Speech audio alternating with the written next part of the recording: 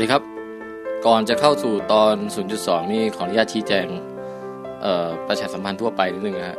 เว็บไซต์ของรายการเรานะครับอยู่ที่ withcast.wordpress.com ที่นั่นก็จะมีตอนเก่าๆทั้งหมด20กว่าตอนและสเปเชียลอีกมากมายหลายตอนที่เราทำกันมานะฮะ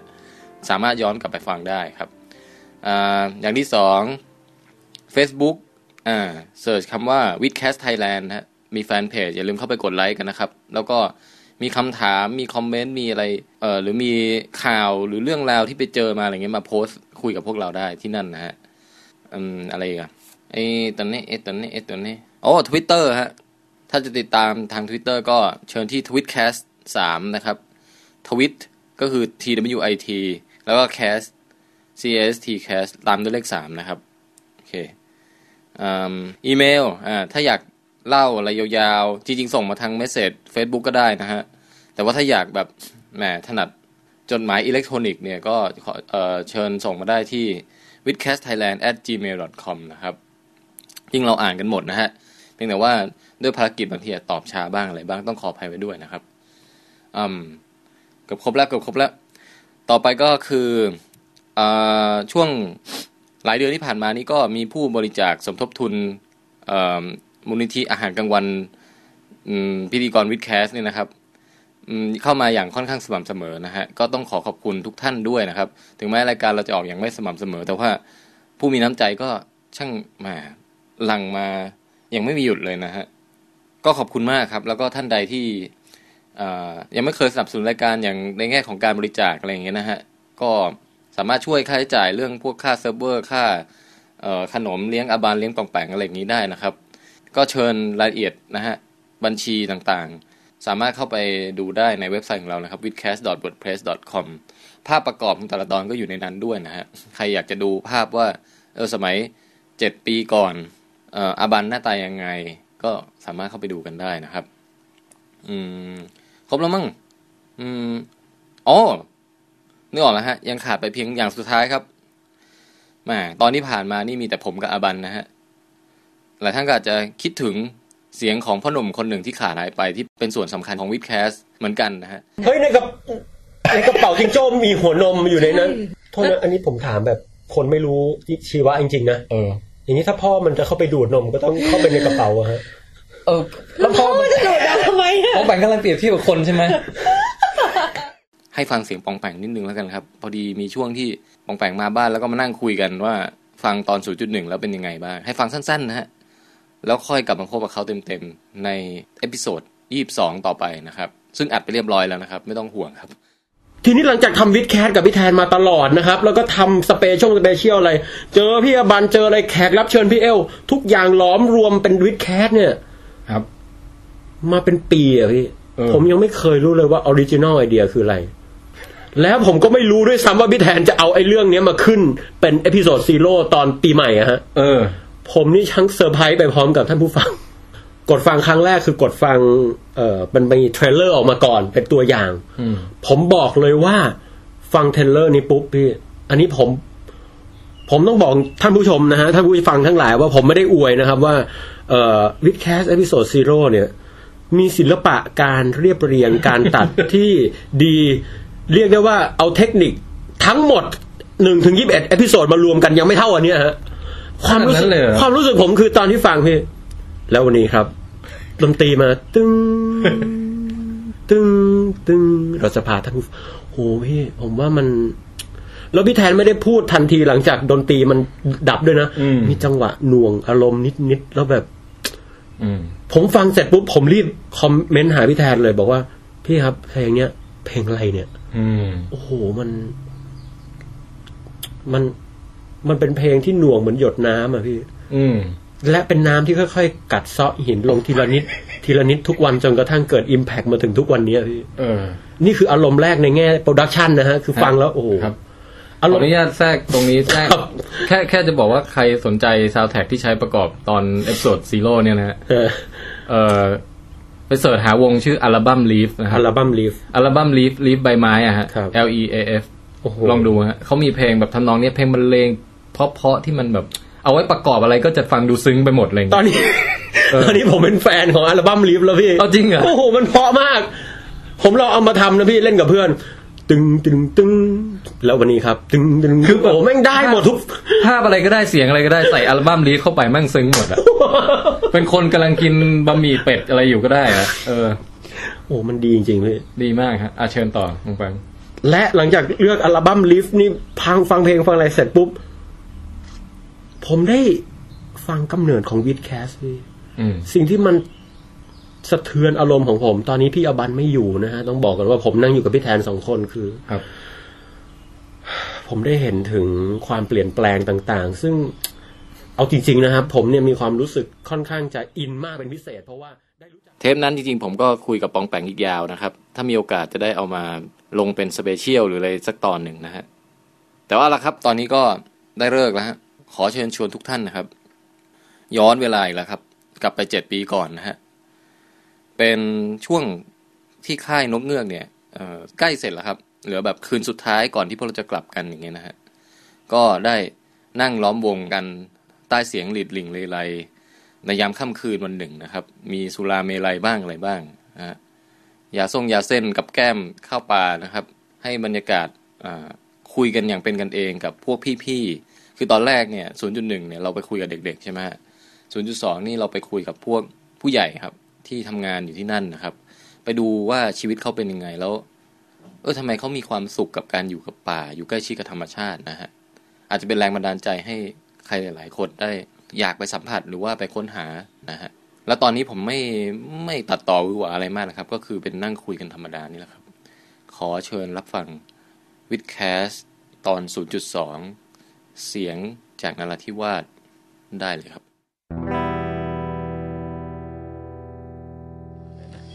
ค่ะก็เอาไปอัดพวกเด็กๆอะค่ะไปนั่งคุยก็เอาไปใส่ในพวกอินเทอร์เน็ตอะค่ะวิทยุอินเทอร์เน็ตจริงๆก็ไม่ค่อยกล้าพูดแล้วไม่เป็นไรครับ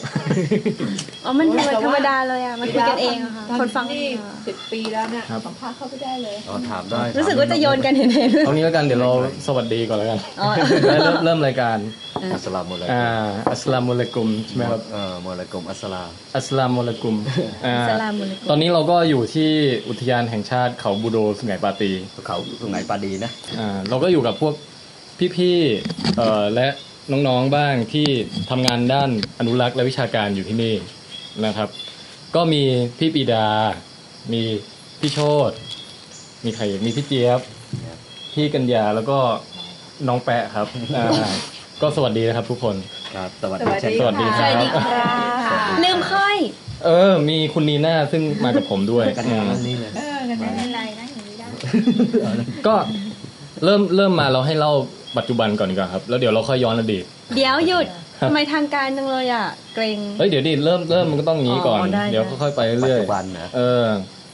ก็ณปัจจุบันเนี่ยคือแต่ละคนคือมีหน้าที่ทำอะไรอยู่ตรงนี้บ้างครับอาชีพไม่ใช่อาชีพการงานประจำวันนะครับว่าทำอะไรบ้างเกี่ยวกับด้านอนุรักษ์หรืออะไรก็แล้วแต่ครับพี่ปิดาครับอย่างผมเหรอครับผมทำส่วนใหญ่ทำกับชาวบ้านครับชาวบ้านแบบมีอายุแล้วนะไม่ได้ทำกับเด็กแต่พักหลังๆเนี่ยถึงจะมาทำกับเด็กทำไมมันฟังดูแปลกๆกับพี่ไม่ทำเด็กคือกับชาวบ้านก่อนชอบชาวบ้านเอาตัวเลยชอบเด็กไม่เด็กที่วันนี้ที่เห็นใช่ไหมครับเรามีอาจจากค่ายอนุรักษ์จากค่ายอนุรักษ์มาวาดรูปมาวาดรูปเนี่ยที่เด็กมาเรียนเนี่ยที่เนี่ยฮะรับสอนศิลปะด้วยครับผมแต่ปกติเนี่ยงานหลักๆผมก็คือบนเขาก็คือเช็คนกว่านกเข้ากี่รังอะไรเงี้ยไปกับชาวบ้านให้ชาวบ้านช่วยแล้วก็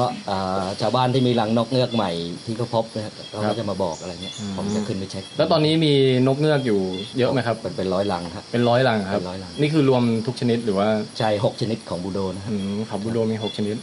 แล้วก็ให้ความรู้นิดหน่อยก็ได้ครับว่าเขาบูโดมีนกเงือกอะไรบ้างครับเอาก็มีที่เด็กท่องให้ฟังเมื่อคืนนะครับนกกกนกเงือกแรดครับนกกูกีหรือนกเงือกกามช้างครับนกชนหินครับนกกาเขาครับแล้วก็นกเงือกหัวงอก6 ชนิดพวกนี้มันจะต่างกันตรงสีตรงปากแล้วก็ขนาดก็แยกใช่ขนาดแล้วรูปร่างหน้าตาอะไรมันจะไม่เหมือนกันอยู่แล้วแต่ว่าทั้งหมดก็คือเป็นนกตระกูลนกเงือกเป็นพวกวงนกเงือกที่ว่าชอบกินผลไม้กินทั้งสัตว์และผลไม้กินสัตว์ด้วยครับใช่กินแมลงยังไงฮะโอ้หลายค คือจริงๆแล้วพวกสัตว์แมลงอาหารนกเงือกมันพื้นฐานเลยนะจริงๆถ้าเล่ากันยาวเลยก็พวกเนี่ยอาหารนกเงือกอ่ะมีอะไรจิ้งเหลนกิ้งก่ามกินหมดงูกิ้งกือกระรอกบินเพราะเห็นปากมันใหญ่ๆนึกว่ามันจะแบบไม่คล่องตัวในการจับสัตว์เล็กๆปากนั่นแหละตัวนั่นเลยแข็งแรงนะเวลาสับเหยื่อเห็นไหมนกเงือกเนี่ยปากมันปลายปากมันจะเหมือนเลื่อยนับปุ๊บดินไม่หลุดแล้วมันบดเลยอย่างงูอย่างอะไรเงี้ยงูเขียวงูอะไรเพราะตอนแรกแอบสงสัยว่าปากมันยาวๆอะค่ะก็นึกว่าแบบมันออกแบบมันถึงว่ามันเอาไว้สำหรับจิ้มลงไปในโพรงกินแมลงกินอะไรอย่างเงี้ยแต่ตอนแรกนึกว่ากินแต่พุทราก็เลยงงทำไมปากมันเลยมันไม่กินพุทรานะมันกินพวกลูกไส้เป็นอาหารลูกไส้พวกไส้พวกอะไรอะตาเสือมะอ้าเนี่ยพวกวงเนี้ยว่าก็กินนะครับเหลาจะโอนอาหารมันหลากหลายมากนกเงือกเนี่ยเพราะมันแล้วส่วนใหญ่อาหารนกเงือกเนี่ยมันใหญ่ใช่ไหมมันมีขนาดใหญ่สัตว์อื่นเนี่ยมันกินแล้วมันก็กัดเมล็ดแล้วก็เสียหายนกเงือกเนี่ยมันกินแล้วมันคายเมล็ดทิ้งมันก็มีหน้าที่ปลูกป่าที่อาจารย์พิไลที่ศึกษาอยู่ก็อย่างกินพวกแมลงพวกสัตว์เลื้อยคลานมันก็ควบคุมประชากรไม่ให้มีเยอะเกินไปพวกนี้มันทำหน้าที่ตรงนี้ปลูกป่ากับควบคุมประชากรครับวนมาที่กัญญามั้งครับจะได้ให้พี่ปิดาสุขอยากเส้นต่อถ้าพูดแล้วไม่เป็นไรสบายก็ตอนนี้พี่กัญญาทำอะไรครับอยู่ที่นี่ครับถ้าที่นี่เหรอที่นี่ส่วนใหญ่ตอนนี้ถ้าลงมาก็จะมีจัดเนี่ยแหละค่ายเด็กเป็นส่วนใหญ่แต่ว่าถ้าเป็นแต่ก่อนก็มีลงมาบ้างครั้งคราวแบบว่าลงมาช่วยพี่ปิดาเนี่ยมีงานอะไรอย่างเงี้ยก็จะลงมาช่วยกันงานดูนกเงือกใช่ไหมครับก็แล้วแต่อะค่ะเช็คลังอะไรเงี้ยบางทีก็มาช่วยดูเรื่องชาวบ้านอะไรอย่างเงี้ยบ้างคือเหมือนกับว่าคนมันเป็นจำนวนคนอ่ะมันไม่ได้เพียงพอกับงานไงเหมือนกับว่าช่วงนี้ถ้าเกิดงานมันเยอะมากจนทำไม่ไหวเงี้ยก็เหมือนกับลงมาช่วยกันทำคืองานหลักของที่นี่คือจุดประสงค์หลักคือต้องการอนุรักษ์ป่าอนุรักษ์นกเงือกใช่ไหมครับคือเป้าหมายเราก็คือนกเงือกให้เพิ่มประชากรขึ้นแค่นั้นเพราะว่าแต่ก่อนเนี่ยชาวบ้านเขาล่าใช่ไหมฮะชาวบ้านเล่นทำงานกับเราวันนี้ที่เห็นอย่างดอฮะอุมาแบฮะแสงเมื่อก่อนก็เป็นพรานทั้งนั้นอาจารย์พิไลก็เข้ามาตอนนั้นนะถ้ารู้ประวัติของอาจารย์คืออาจารย์พิไลนี่ทำให้พรานกลับใจได้ใช่หลายคนเลยคือก็มีผลประโยชน์ร่วมกันอย่างที่อาจารย์บอกอะแบบว่าเขาเอาลูกนกไปขายเนี่ยใช่ไหมเขาก็มีรายได้อาจารย์เข้ามาหยุดเอาลูกนกไปขายเนี่ยเขาขาดรายได้แต่ว่าเราก็ช่วยเขาว่ามีค่าใช้จ่ายเวลาขึ้นไปเช็ครังนกไปเก็บข้อมูลทางวิชาการเนี่ยเป็นได้รายได้เป็นค่าจ้างเป็นค่าจ้างแต่มันไม่เยอะไงไม่เยอะแต่ว่านานหน่อยแล้วก็เราก็รักษาตรงนี้ไว้ก่อนก็มั่นคงด้วยแล้วก็อย่างเขามีความเชี่ยวชาญเกี่ยวกับเรื่องนกอยู่แล้วใช่เขารู้เรื่องนกแต่ว่าเขามาเป็นใช่เขาเก่งเลยล่ะคำว่าเช็ครังนี่หมายถึงไงครับก็เก็บข้อมูลไม่เก็บข้อมูลอย่างมาแล้วแต่ฤดูไงถ้าเกิดช่วงฤดูทำรังก็คือขึ้นไปเฝ้าแล้วก็ดูพฤติกรรมดูอาหารว่ามันป้อนอะไรดูวันที่นกเข้ารังวันที่นกออกรังก็คือวงจรชีวิตของมันแล้วอย่างช่วงพอฤดูออกนอกรังก็คือไปเช็คดูว่าโพรงรังอันเนี้ยมีอะไรมาใช้ไหมหรือว่าถ้าสมมุติว่าโพรงรังอันนี้มันเคยเป็นโพรงที่ได้รับการใช้แล้วปีที่แล้วเนี่ยมันไม่ได้ใช้ที่เขาอาจจะขึ้นไปดูก็คือต้องปีนต้นไม้ขึ้นไปเนี่ยแล้วก็ไปเช็คดูอาจจะไปซ่อมหรือว่าไปดูว่ามันทำไมถึงเป็นอย่างนั้น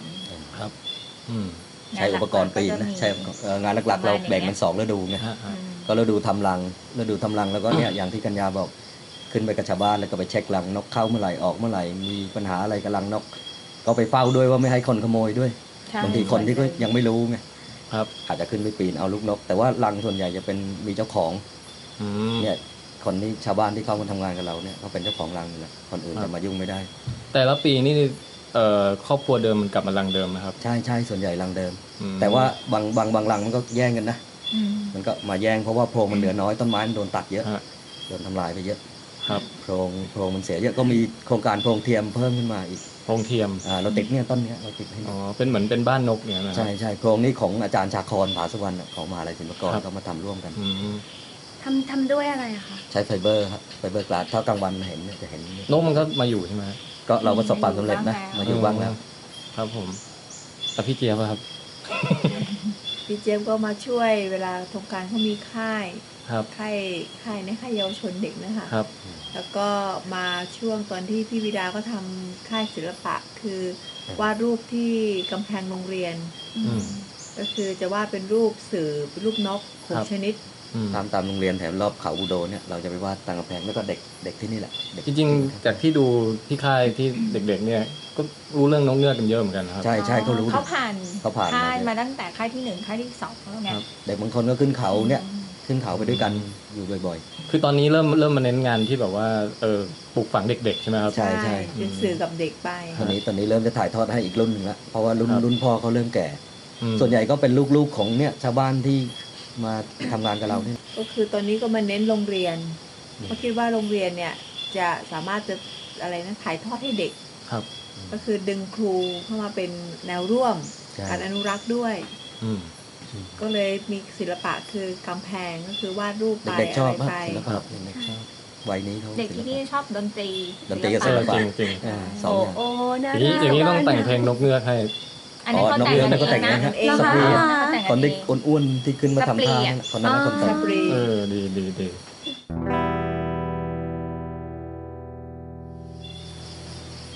สองท่านนี้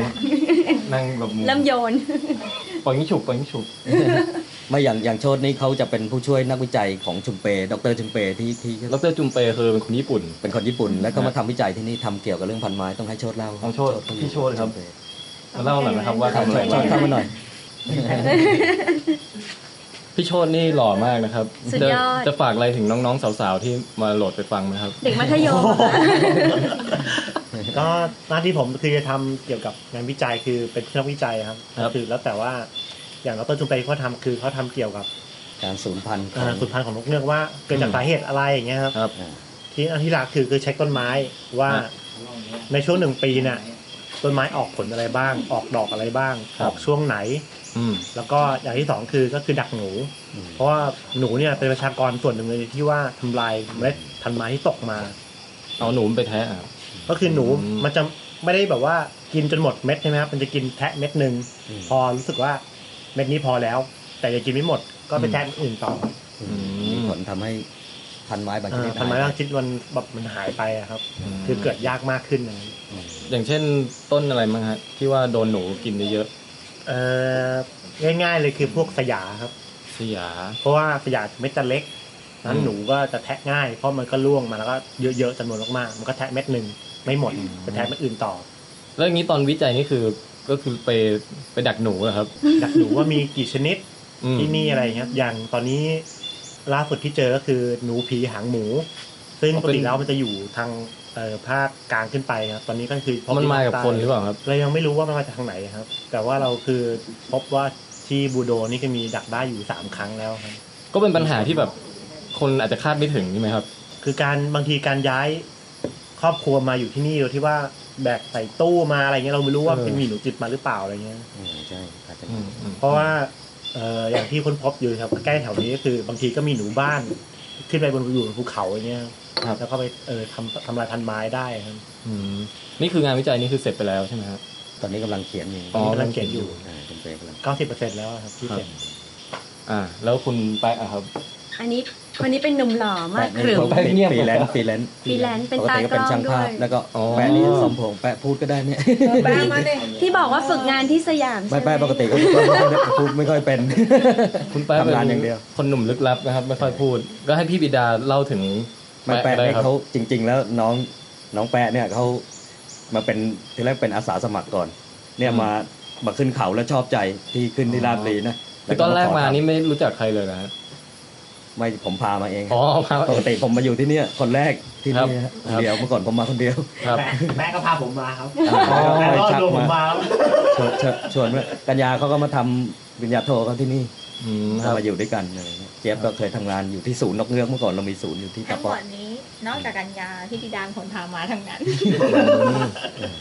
คือตอนแรกพี่บิดาอยู่คนเดียวเลยครับใช่ผมอยู่กระท่อมริมน้ำตรงนู้นแล้วก็ย้ายก็เลยรู้สึกเปลี่ยวเหงาเลยชวนคนมาช่วยกันไม่คือคิดว่างานมันเยอะขึ้นแล้วก็อย่างแปะอย่างพวกน้องๆหลายคนก็มีความสามารถครับแล้วเราเริ่มย้อนอดีตเลยก็ได้ครับเริ่มแรกทีเดียวเนี่ยพี่ยังไม่ได้เล่าถึงแปะเลยว่าหน้าที่แปะเราหน้าที่ของแปะก่อนแปะในตอนหลังเขาก็มาช่วยผมนะปีนต้นไม้ขับรถอะไรหลายอย่างแปะทำงานได้ทุกอย่างกับความถ่ายรูปก็ได้ถ่ายรูปเก่งด้วยภาคสนามคือแปะเขาจะสแตนบายไปเลยซ่อมรังนกปีนต้นไม้อะไรเงี้ยติดโครงเทียมเนี่ยคือหน้าที่แปะพูดน้อยทำเยอะ ใช่ใช่ใช่ส่วนใหญ่คนพูดมากยังไม่ค่อยทำ จริงๆแล้วอย่างพี่วีดานี่คือเริ่มมาอยู่ที่บูโดนี่ได้ยังไงครับเดิมเป็นคนแถวไหนครับผมอยู่ประจวบแต่ผมทำงานอยู่กับอาจารย์พิไลอยู่ก่อนแล้วครับอ๋อครับ10 กว่าปีแล้วเจออาจารย์พิไลได้ยังไงครับเป็นญาติเดี๋ยวบอกญาติกันอาจารย์เนี่ยเขาเป็นอาผมครับแล้วแต่ก่อนนะพ่อผมเนี่ยก็ทำงานกับอาจารย์พิไลเนี่ยครับแต่หลังพ่อผมก็แก่ไปเป็นครูพ่อผมเป็นครูแล้วก็ต้องมาสอนมาอะไรแล้วก็ผมก็ไปเที่ยวไปเที่ยวมาก็ครับรู้ว่าอาจารย์อาแมวผมเรียกอาแมวใช่ไหมอาจารย์ก็ไปอาจารย์พิไลชื่อเล่นชื่อแมวใช่ครับก็เห็นว่าทำเรื่องนกแล้วผมก็ชอบด้วยอะไรอย่างเงี้ยนะชอบพวกป่าพวกอะไรก็มาสมัครทีแรกผมทำพวกสื่อทำเป็นพับทำอะไรเงี้ยเขียนรูปวาดทำเข็มกัด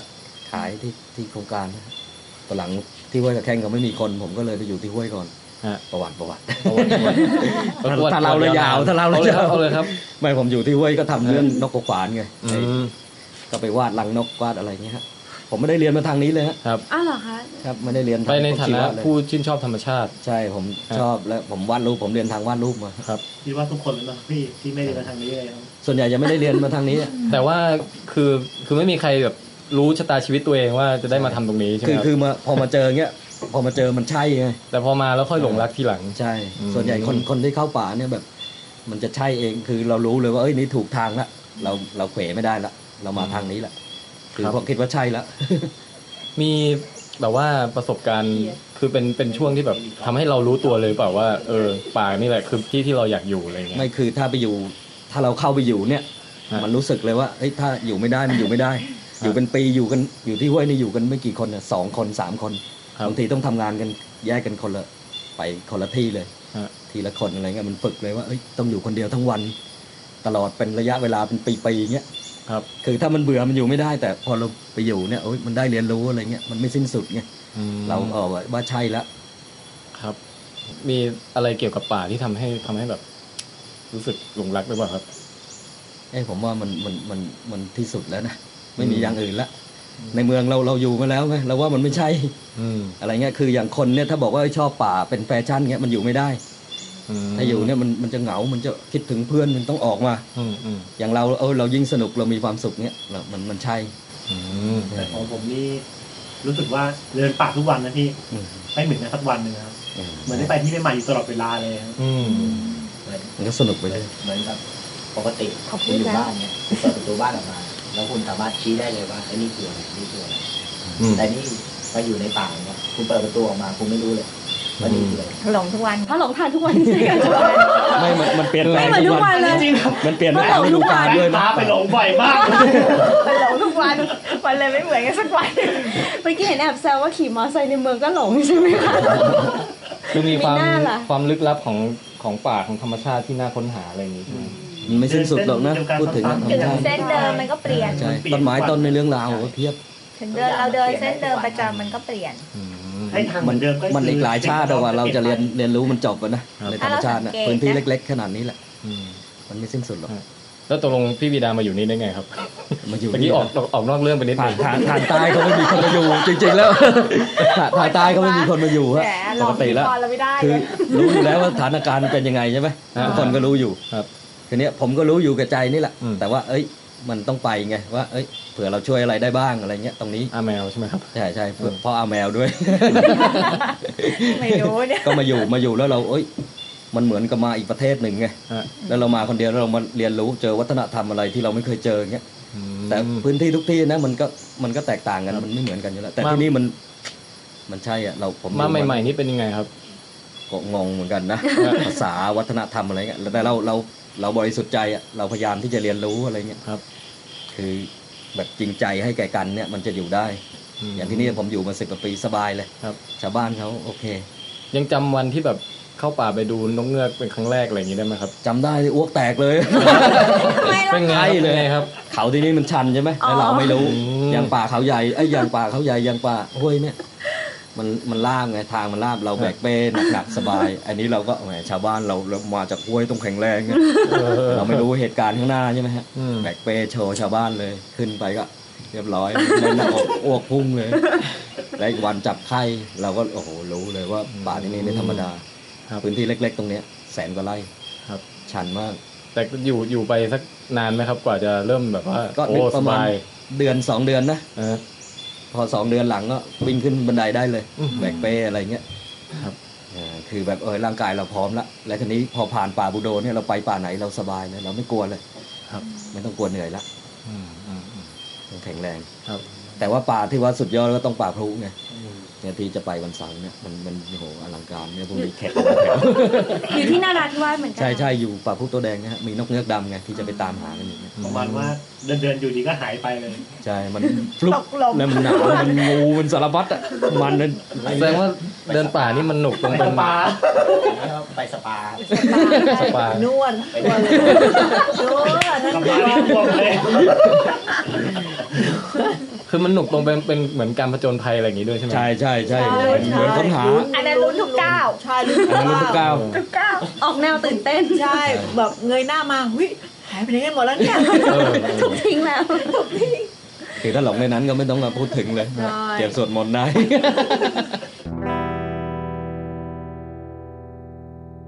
แล้วในแง่ของอุปสรรคหรือปัญหาอะไรเงี้ยค่ะแถวนี้มีบ้างไหมคะอย่างเช่นกับเรื่องของชาวบ้านหรือว่าทั่วไปอะไรอย่างเงี้ยมีความลำบากบางทีเรื่องภาษาไงภาษาบางทีสื่อสารเนี่ยเราพูดอย่างนี้เขาตีอีกอย่างหนึ่งอะไรเงี้ยแต่จริงๆแล้วพอเราปรับตัวไปได้เรื่อยๆมันก็โอเคอยู่นะเราก็เข้าใจกันได้เพราะว่าเรามาบริสุทธิ์ใจแล้วผลประโยชน์มันร่วมกันอยู่แล้วเราไม่ได้เอาอะไรจากเขาไปเนี่ยเขาก็เห็นอยู่ว่าระยะเวลาเนี่ยมันจะบอกได้แล้วอย่างถ้าไปเจอพวกที่แบบตัดไม้หรือขโมยนกก็พวกกันนี่แหละบางทีเจอกันเขาก็ทักพวกนกเงือกเขาเรียกเราพวกนกเงือกพวกอนุรักษ์บูรงไงเขาจะเรียกเป็นภาษาเขาเราก็รู้ออกเขาพูดถึงเราทีนี้เราก็เข้าไปคุยว่าคือเว้นรังนกเงือกให้เราหน่อยอะไรเงี้ยตัดไม้ก็แล้วแต่เราก็ไม่ว่ากันห้ามไม่ได้ไงเราห้ามไม่ได้แต่ว่าเว้นรังนกเงือกให้เราแล้วกันส่วนใหญ่รังนกเงือกต้นตะเคียนต้นยางอะไรเงี้ยแล้วคุยกันได้แบบดีๆเลยเหรอคะหรือว่าเขาจะแบบโมโหอะไรไหมคะใบจากอะไรเงี้ยคุยยิ้มแย้มแจ่มใสเวลาเขาโดนป่าไม้จับนี่เขาจะชื่อผมเลยผมรู้จักพี่ดาผมรู้จักพี่ดาอะไรเงี้ยเขาคิดว่าผมเป็นพวกกับอย่างเงี้ยป่าไม้พวกอะไรแต่เรื่องตัดต้นไม้นี่มันทำอะไรไม่ได้เลยจริงๆครับก็ห้ามเฉพาะต้นรังนกได้แต่อย่างเป็นอาชีพไงที่นี่ใช่ไหมรอบเขานี่อาชีพก็เลยเดี๋ยวนี้ก็ยังตัดกันเยอะนะแต่จริงๆเป็นอุทยานแห่งชาตินี่คือเขาลักลอบเอาใช่ไหมคะจริงๆอุทยานเนี่ยมันทุกที่แหละเขาทำลายป่าตัดไม้นะถ้าคุณเข้าไปจริงๆนะมันเป็นอาชีพเก่าของเขาใช่อาชีพเขาที่อย่างอื่นเขาทำไม่เป็นแล้วเขาไหมที่เด็กเมื่อคืนที่แสดงมั้งเลื่อยไหมเขาทำท่าเหมือนไหมเอาไม้กวาดมาทำเป็นเลื่อยใช่กระตุกเลื่อยเลยแต่เดี๋ยวนี้ก็ดีขึ้นนะคือนกเงือกมันเพิ่มขึ้นที่ว่าที่เล่าให้ฟังว่ามันบินข้ามไปที่ตลาดแล้วอะไรเงี้ยมันเหมือนกับในอดีตละครับเมื่อก่อนที่นี่โดนล่าเยอะพออาจารย์วิไลเข้ามาก็ดีขึ้นเยอะเลยแต่ชาวบ้านเขาก็แฮปปี้เขาภูมิใจด้วยไหมที่รักษาเอาไว้ได้อะไรเงี้ยก็เปลี่ยนทัศนคติเขาไปได้เยอะแล้วเขาก็ถ่ายทอดให้ลูกๆเขาด้วยบางทีขึ้นเขายิ่งมีแคมป์แบบเด็กๆนี้เขาก็ดูแบบก็เหมือนกับปลูกฝังไปเลยเรื่องของนกเงือกเขารักนกเงือกแล้วล่ะตอนเนี้ยแต่อย่างค่ายนี้ก็ดีนะคะคือนอกจากเรื่องของอนุรักษ์แล้วเหมือนกับเขาได้อะไรหลายอย่างมากกว่านั้นด้วยอย่างเช่นเรื่องวัฒนธรรมเขาก็ได้เรียนภาษาแล้วก็ได้เจอกับเพื่อนๆหลายๆโรงเรียนกิจกรรมอะไรอย่างนี้แล้ววิกัญญา ประวัติเป็นไงครับย้อนไปสัก30 ปีเฮ้ยก็โดนฆ่าหมกป่าแล้วย้อนไปสัก10 ปีพอสมัยสาวๆครับอยากคายเกี่ยวข้าวเกี่ยวข้าวแบกข้าวสารเอาจริงๆที่กัญญาไม่ทำแบกข้าวสารใช้อุ้มไม่ได้แบกก็ของกัญญาเนี่ยก็เรียนโทแล้วก็ตอนแรกๆก็คือเหมือนสนใจทางด้านเกี่ยวกับพวกนกหรืออะไรอย่างเงี้ยแต่ว่าก็ลองดูก่อนตอนแรกก็ไปดูเกี่ยวกับนกเล็กๆที่เขาใหญ่อะไรอย่างเงี้ยแล้วก็เรียนโทที่ไหนนะฮะเรียนโทที่บางมดอะค่ะพระจอมเกล้าธนบุรีอะแล้วพอไปเรียนปุ๊บก็โอเคเหมือนน่าสนใจเพราะเรียนการจัดการทรัพยากรชีวภาพเนี่ยแล้วก็ดูมันน่าสนใจดีอะไรเงี้ยก็เลยตกลงไปดูกับอาจารย์มีอาจารย์ที่ปรึกษาเป็น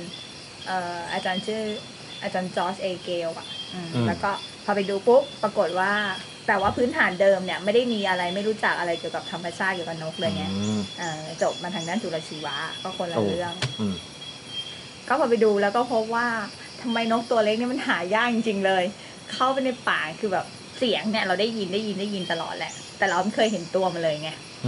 ก็เลยคิดว่าคงใส่จะไม่รอดแน่ก็เลยมาดูช่วงแรกๆใช่เปลี่ยนเป็นมาดูนกเงือกมาดูนกตัวใหญ่ขึ้นแล้วก็เลยได้ลงมาที่นี่เหมือนกับแล้วพอเหมือนกับว่าเป็นที่รู้กันอ่ะถ้าเกิดเราสนใจนกเงือกเราก็ต้องไปหาอาจารย์พิไลใช่ไหมก็เลยไปกับอาจารย์ที่ปรึกษาเราเนี่ยแหละช่วงนั้นคืออาจารย์พิไลก็มาทำตรงนี้อยู่เป็นพอนานพอสมควรแล้วนานแล้วคืออาจารย์เขาทำมานานมากแล้วของอย่างของพี่เข้าไปนะปุ๊บก็โอเคก็พอคุยกับอาจารย์เขาก็เลยบอกว่าถ้าจะทำเนี่ยมันก็คือต้องลงมาทำที่นี่ก็เลยเริ่มมาดูที่นี่แล้วก็ตกลงทำที่นี่ก็ทำเป็นเกี่ยวกับดูเรื่องอาหารของนกและพฤติกรรมในช่วงฤดูทำรังอะไรอย่างเงี้ยก็ดูนกกกกับนกหัวแรกแล้วก็มองมาดูเก็บข้อมูลภาคสนามในประมาณ2 ปีแล้วก็ทำแล้วพอปีที่แล้วมั้งอะไรอย่างเงี้ยประมาณนะก็จบพอจบปุ๊บก็เลยตัดสินใจว่าเหมือนกับว่าเราจะทำงานที่นี่อีกคือถ้าโดยส่วนตัวเนี่ยคือชอบไงรู้สึกว่าชอบไอ้ตัวงานเนี่ยก็ชอบด้วยแล้วก็รู้สึกประทับใจคนที่นี่นะคือแบบเรามาอยู่อะไรอย่างเงี้ยเพราะว่าอย่างตอนที่มาอยู่เนี่ยส่วนใหญ่เลยนะก็ปีแรกเนี่ยจะอยู่ที่นี่เยอะคืออยู่ที่อุทยานเนี่ยอยู่ที่บ้านพักกับพวกพี่ปิดาอะไรเงี้ยเยอะแต่พอปีที่2เนี่ยส่วนใหญ่ทั้งหมดที่พี่อยู่อ่ะจะไปอยู่ที่บ้านแมมุไงจะเข้าไปอยู่กับที่บ้านชาวบ้านคือมันสะดวกทั้งเรื่องการเดินทางแล้วก็เรื่องการทำงานของเราก็เลยเหมือนแบบได้รู้จักเขาจริงๆอ่ะรู้จักชาวบ้านจริงๆอะไรเงี้ยก็รู้สึกเหมือนประทับใจแล้วก็คือบางอย่างเรารู้สึกว่าถ้าเราอยู่หรือเราทำเนี่ยเราจะช่วยได้ไงก็เลยน่าจะมาช่วยอะไรอย่างเงี้ยก็เลยตัดสินใจมาทำงานที่นี่เริ่มงานจริงๆเพิ่งเริ่มต้นปีนี้แหละครับอย่างตอนที่ทำวิจัยนี่ช่วงนั้นต้องทำอะไรบ้างครับก็ส่วนใหญ่เลยนะก็คือขึ้นไปเฝ้ารังนกอ่ะเช้าตื่นมาปุ๊บก็ขึ้นเขาบางทีก็นั่งก็ส่วนใหญ่จะเป็นนั่งมอไซค์ซ้อนไปไปถึงก็จะเป็นลูกของแบมูแหละเขาไปส่งเพราะพี่ขับรถไม่เป็นจักรยานเป็นอย่างเดียวแล้วก็ไปส่งปุ๊บถึงปุ๊บก็ขึ้นกับชาวบ้านจะขึ้นไปกับชาวบ้านในแต่ละที่ที่เราไปอาจจะเป็นถ้าอย่างไปหมู่บ้านจักรัวก็ไปกับแบร์เสียงเนี่ยที่มาแบร์แปลว่าอะไรอะคะแบร์แปลว่าพี่ค่ะไม่ใช่เขาแปลว่าอะไรเนี้ยแล้วก็ถ้าเกิดสมมติมาที่นี่ก็ไปกับแบร์อุมาเงี้ยก็คือขึ้นไปตอนเช้าก็ไปถึงรังปุ๊บแล้วก็นั่งเฝ้าเก็บข้อมูลไปเรื่อยๆก็คือส่องใช้กล้องส่องดูธรรมดาเงี้ยแหละวันป้อนอะไรกี่โมงพฤติกรรมมีอะไรบ้างเวลามันมามันร้องมันอะไรอย่างเงี้ยก็จดบันทึกไปเรื่อยก็จนหมดวันแล้วก็กลับใช้เวลานั่งดูประมาณกี่ชั่วโมงครับก็ตั้งแต่เช้ายันเย็นอ่ะถ้าจะให้ดีก็คือเราควรจะเฝ้าตั้งแต่เช้าที่สุดเท่าที่เราจะทำได้จนถึงเย็นที่สุดแต่ทีเนี้ยที่นี่มันจะมีหลายปัญหาอาจจะเรื่องความปลอดภัยเรื่องความไม่สะดวกของชาวบ้านหรืออะไรเงี้ยของที่เนี่ยส่วนใหญ่กว่าจะขึ้นไปถึงแล้วเราได้เฝ้าเนี่ยบางทีออกเริ่มเดินเนี่ยตั้งแต่7 โมง 6 โมงครึ่ง 6 โมงอะไรอย่างเงี้ยก็แล้วแต่ว่าไกลแค่ไหนอะไรอย่างเงี้ยบางทีกว่าจะเริ่มได้เฝ้าคือได้จดข้อมูลได้ไปถึงรังเนี่ยบางทีก็9 โมง 8 โมง 10 โมงก็มีจนถึงประมาณ4 โมงเย็น 5 โมงเย็นอะไรอย่างเงี้ยหรือบางที่จริงๆลงก็คือบางทีเงี้ยเพิ่งจะ3 โมงครึ่งก็ต้องลงกลับแล้วเพราะมันไกลอะไรอย่างเงี้ยก็มีแล้วนั่งรอนกนี่มันมีแบบมีเบื่อมีง่วงอะไรอย่างเงี้ยมั้ยครับง่วงเนี่ยก็ช่วงแรกๆก็ไม่ง่วงนะช่วงแรกๆเดี๋ยวยังไม่ง่วงแต่พอหลังๆเริ่มชินไงคือช่วงแรกๆเนี่ยเราจะแบบเราต้องคอยตื่นเต้นไงต้องคอยแบบเฝ้าเดี๋ยวมันจะบินมาเดี๋ยวมันจะอะไรอย่างเงี้ยคือนกเนี่ยเขาจะบินมาแล้วเขาก็ป้อนแต่มันก็แล้วแต่รังนะแต่โดยส่วนใหญ่ก็คือพอบินมาปุ๊บมันก็จะป้อนทำอะไรเนี่ยกิจกรรมมานะมีบางทีก็ไซส์ขนหรืออะไรเงี้ยพอสักพักปุ๊บมันก็ไป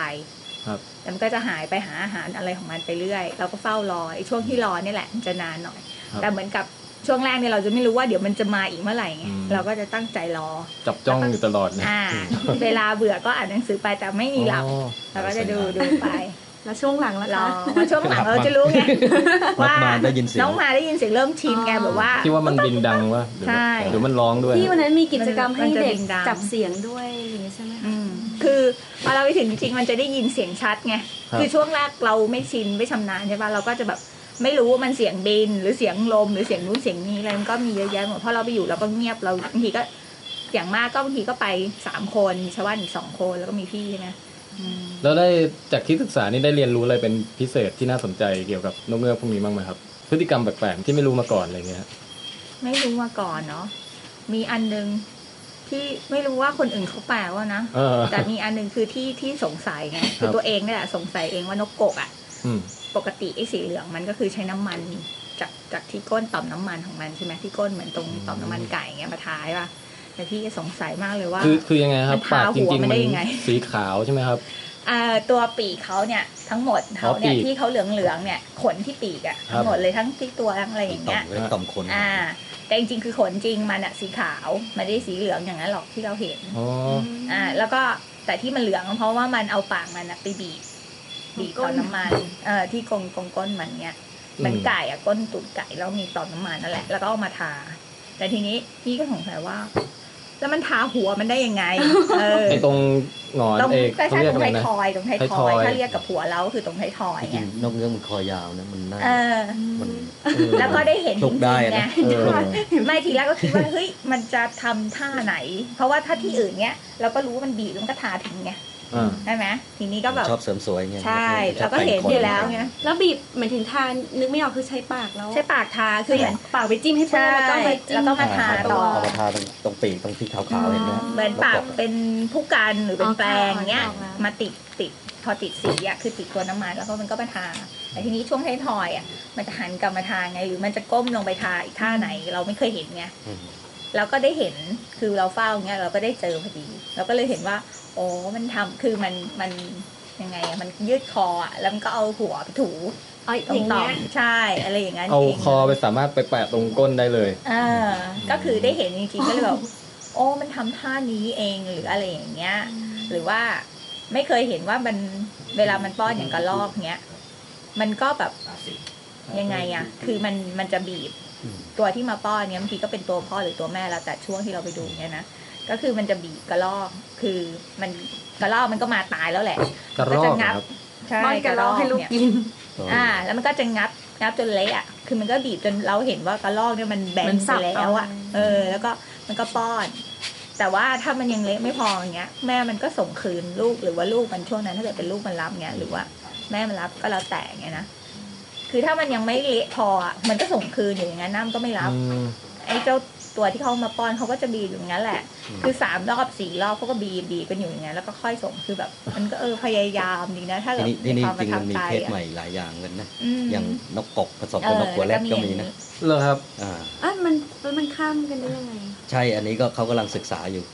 อันนี้ตลาดอันนี้อาจารย์พิไลก็มาดูที่เล็กหรืออะไรอย่างเงี้ยเขากำลังดูกันอยู่ว่าทำไมอยู่สกุลเดียวกันนี่นะแล้วมันได้ลูกป่ะได้เราจับลูกตัวลูกออกมามีหน้าตาเหมือนนกสองเหมือนนกกกเหมือนนกกกมากกว่าแล้วก็อีกอย่างอีกนั่นก็คือที่อาจารย์ก็บอกมันเป็นนกมุสลิมสงสัยที่มันมีตัวเมียเข้าโพรง2 ตัวพร้อมกันที่จริงต้อง4ใช่ไหมไม่พูดถึงนกเป็นนกกาเขาแต่มันก็ไม่สำเร็จนะมันก็ล้มเหลวคือเหมือนถ้าผิดธรรมชาติส่วนใหญ่มันก็มีปัญหาคือเลี้ยงตัวเดียวก็จะไม่ไหวแล้วใช่มีตัวแม่เข้า2ตัวเมียเข้าโพรง2 ตัวเลย2 ตัวเลยอันนี้ก็ได้ยินมาจากที่อาจารย์เล่าเนี่ยผมขึ้นไปถ่ายรูปมาปากโผล่มา2 อันทำไมงั้นนะก็มันเป็นนกมุสลิมไงเสน่ห์เป็นไงเจ๋งไหมล่ะปกติอย่างที่คุณแทนบอกว่าต้อง4ไงนี่แค่2นี่ธรรมดานะแล้วไอ้ที่มันเอาน้ำมันมาทาขนให้เหลืองนะครับมันมีจุดประสงค์อะไรป่ะครับว่าทำแล้วมันได้ประโยชน์อะไรมันน่าจะมีประโยชน์อย่างอื่นนะนอกจากสวยงามหรืออะไรคือเฉพาะตัวผู้ทำหรือเปล่าทั้งคู่แหละหรือกันน้ำหรืออะไรหรือเปล่าอาจจะเป็นเรื่องแมลงหรือเรื่องอะไรต่างๆแต่ไม่แน่ใจนะพวกปรสิตได้หรือเปล่าไม่รู้นะไม่มีใครศึกษาหรอครับยังก็เก็บตัวอย่างไปทุกครั้งเขาก็เก็บน้ำมันเก็บอะไรมาดูมันเก็บได้ยังไงคะก็ไปจับใช้กระดาษนะใช่ใช้กระดาษแล้วก็ถูน่ะเป็นสีเหลืองเลยต้องตบคนหาถ้าสมมุติว่าเราจับนกเงือกอย่างจับนกกกเนี่ยถ้าคนที่อุ้มนะก็จะได้ติดสีบ้างแหละน้องจับได้ยังไงคะคือนึกภาพว่ามันตัวใหญ่มันน่าจะสู้ได้หรือแบบเราต้องปีนไปสูงใช้ตะข่ายขึงใช้ตะข่ายขึงหน้าโพรงเลยเขาจะจับช่วงแบบช่วงใกล้ๆฤดูจะหมดฤดูทำรังคือแต่ว่าลูกมันเริ่มโตจนมันใกล้จะออกแล้วส่วนหนึ่งก็เหมือนกับว่าถ้าสมมติมันตื่นจนมันไม่มาป้อนอีกเนี้ยลูกมันก็จะได้ออกได้แล้วก็เหมือนมีชีวิตต่อไปได้ไงแล้วก็ช่วงใกล้ๆจะออกเนี่ยนกมันจะป้อนบ่อยพอลูกมันเริ่มตัวใหญ่ขึ้นก็ต้องกินอาหารมากขึ้นแล้วลูกนี่ต้องให้แม่ป้อนจนอายุเท่าไหร่คะถึงจะหากินเองได้คะส่วนใหญ่นกเงือกนะมันก็จะทำรังก็ประมาณ 3-4 เดือน แล้วแต่ว่าแม่พ่อป้อนหรือพ่อป้อนเนี่ยมันก็จะขึ้นอยู่กับแบบว่าขึ้นอยู่กับชนิดบางชนิดเขาก็คือแม่เขาจะเข้าโพรงเนี่ยทุกชนิดแหละแต่บางชนิดก็คือแม่เขาจะอยู่กับลูกไปจนถึงลูกเนี่ยออกพร้อมกันเลยพร้อมกันบางชนิดก็ออกพร้อมกันก็คือพ่อป้อนตัวเดียว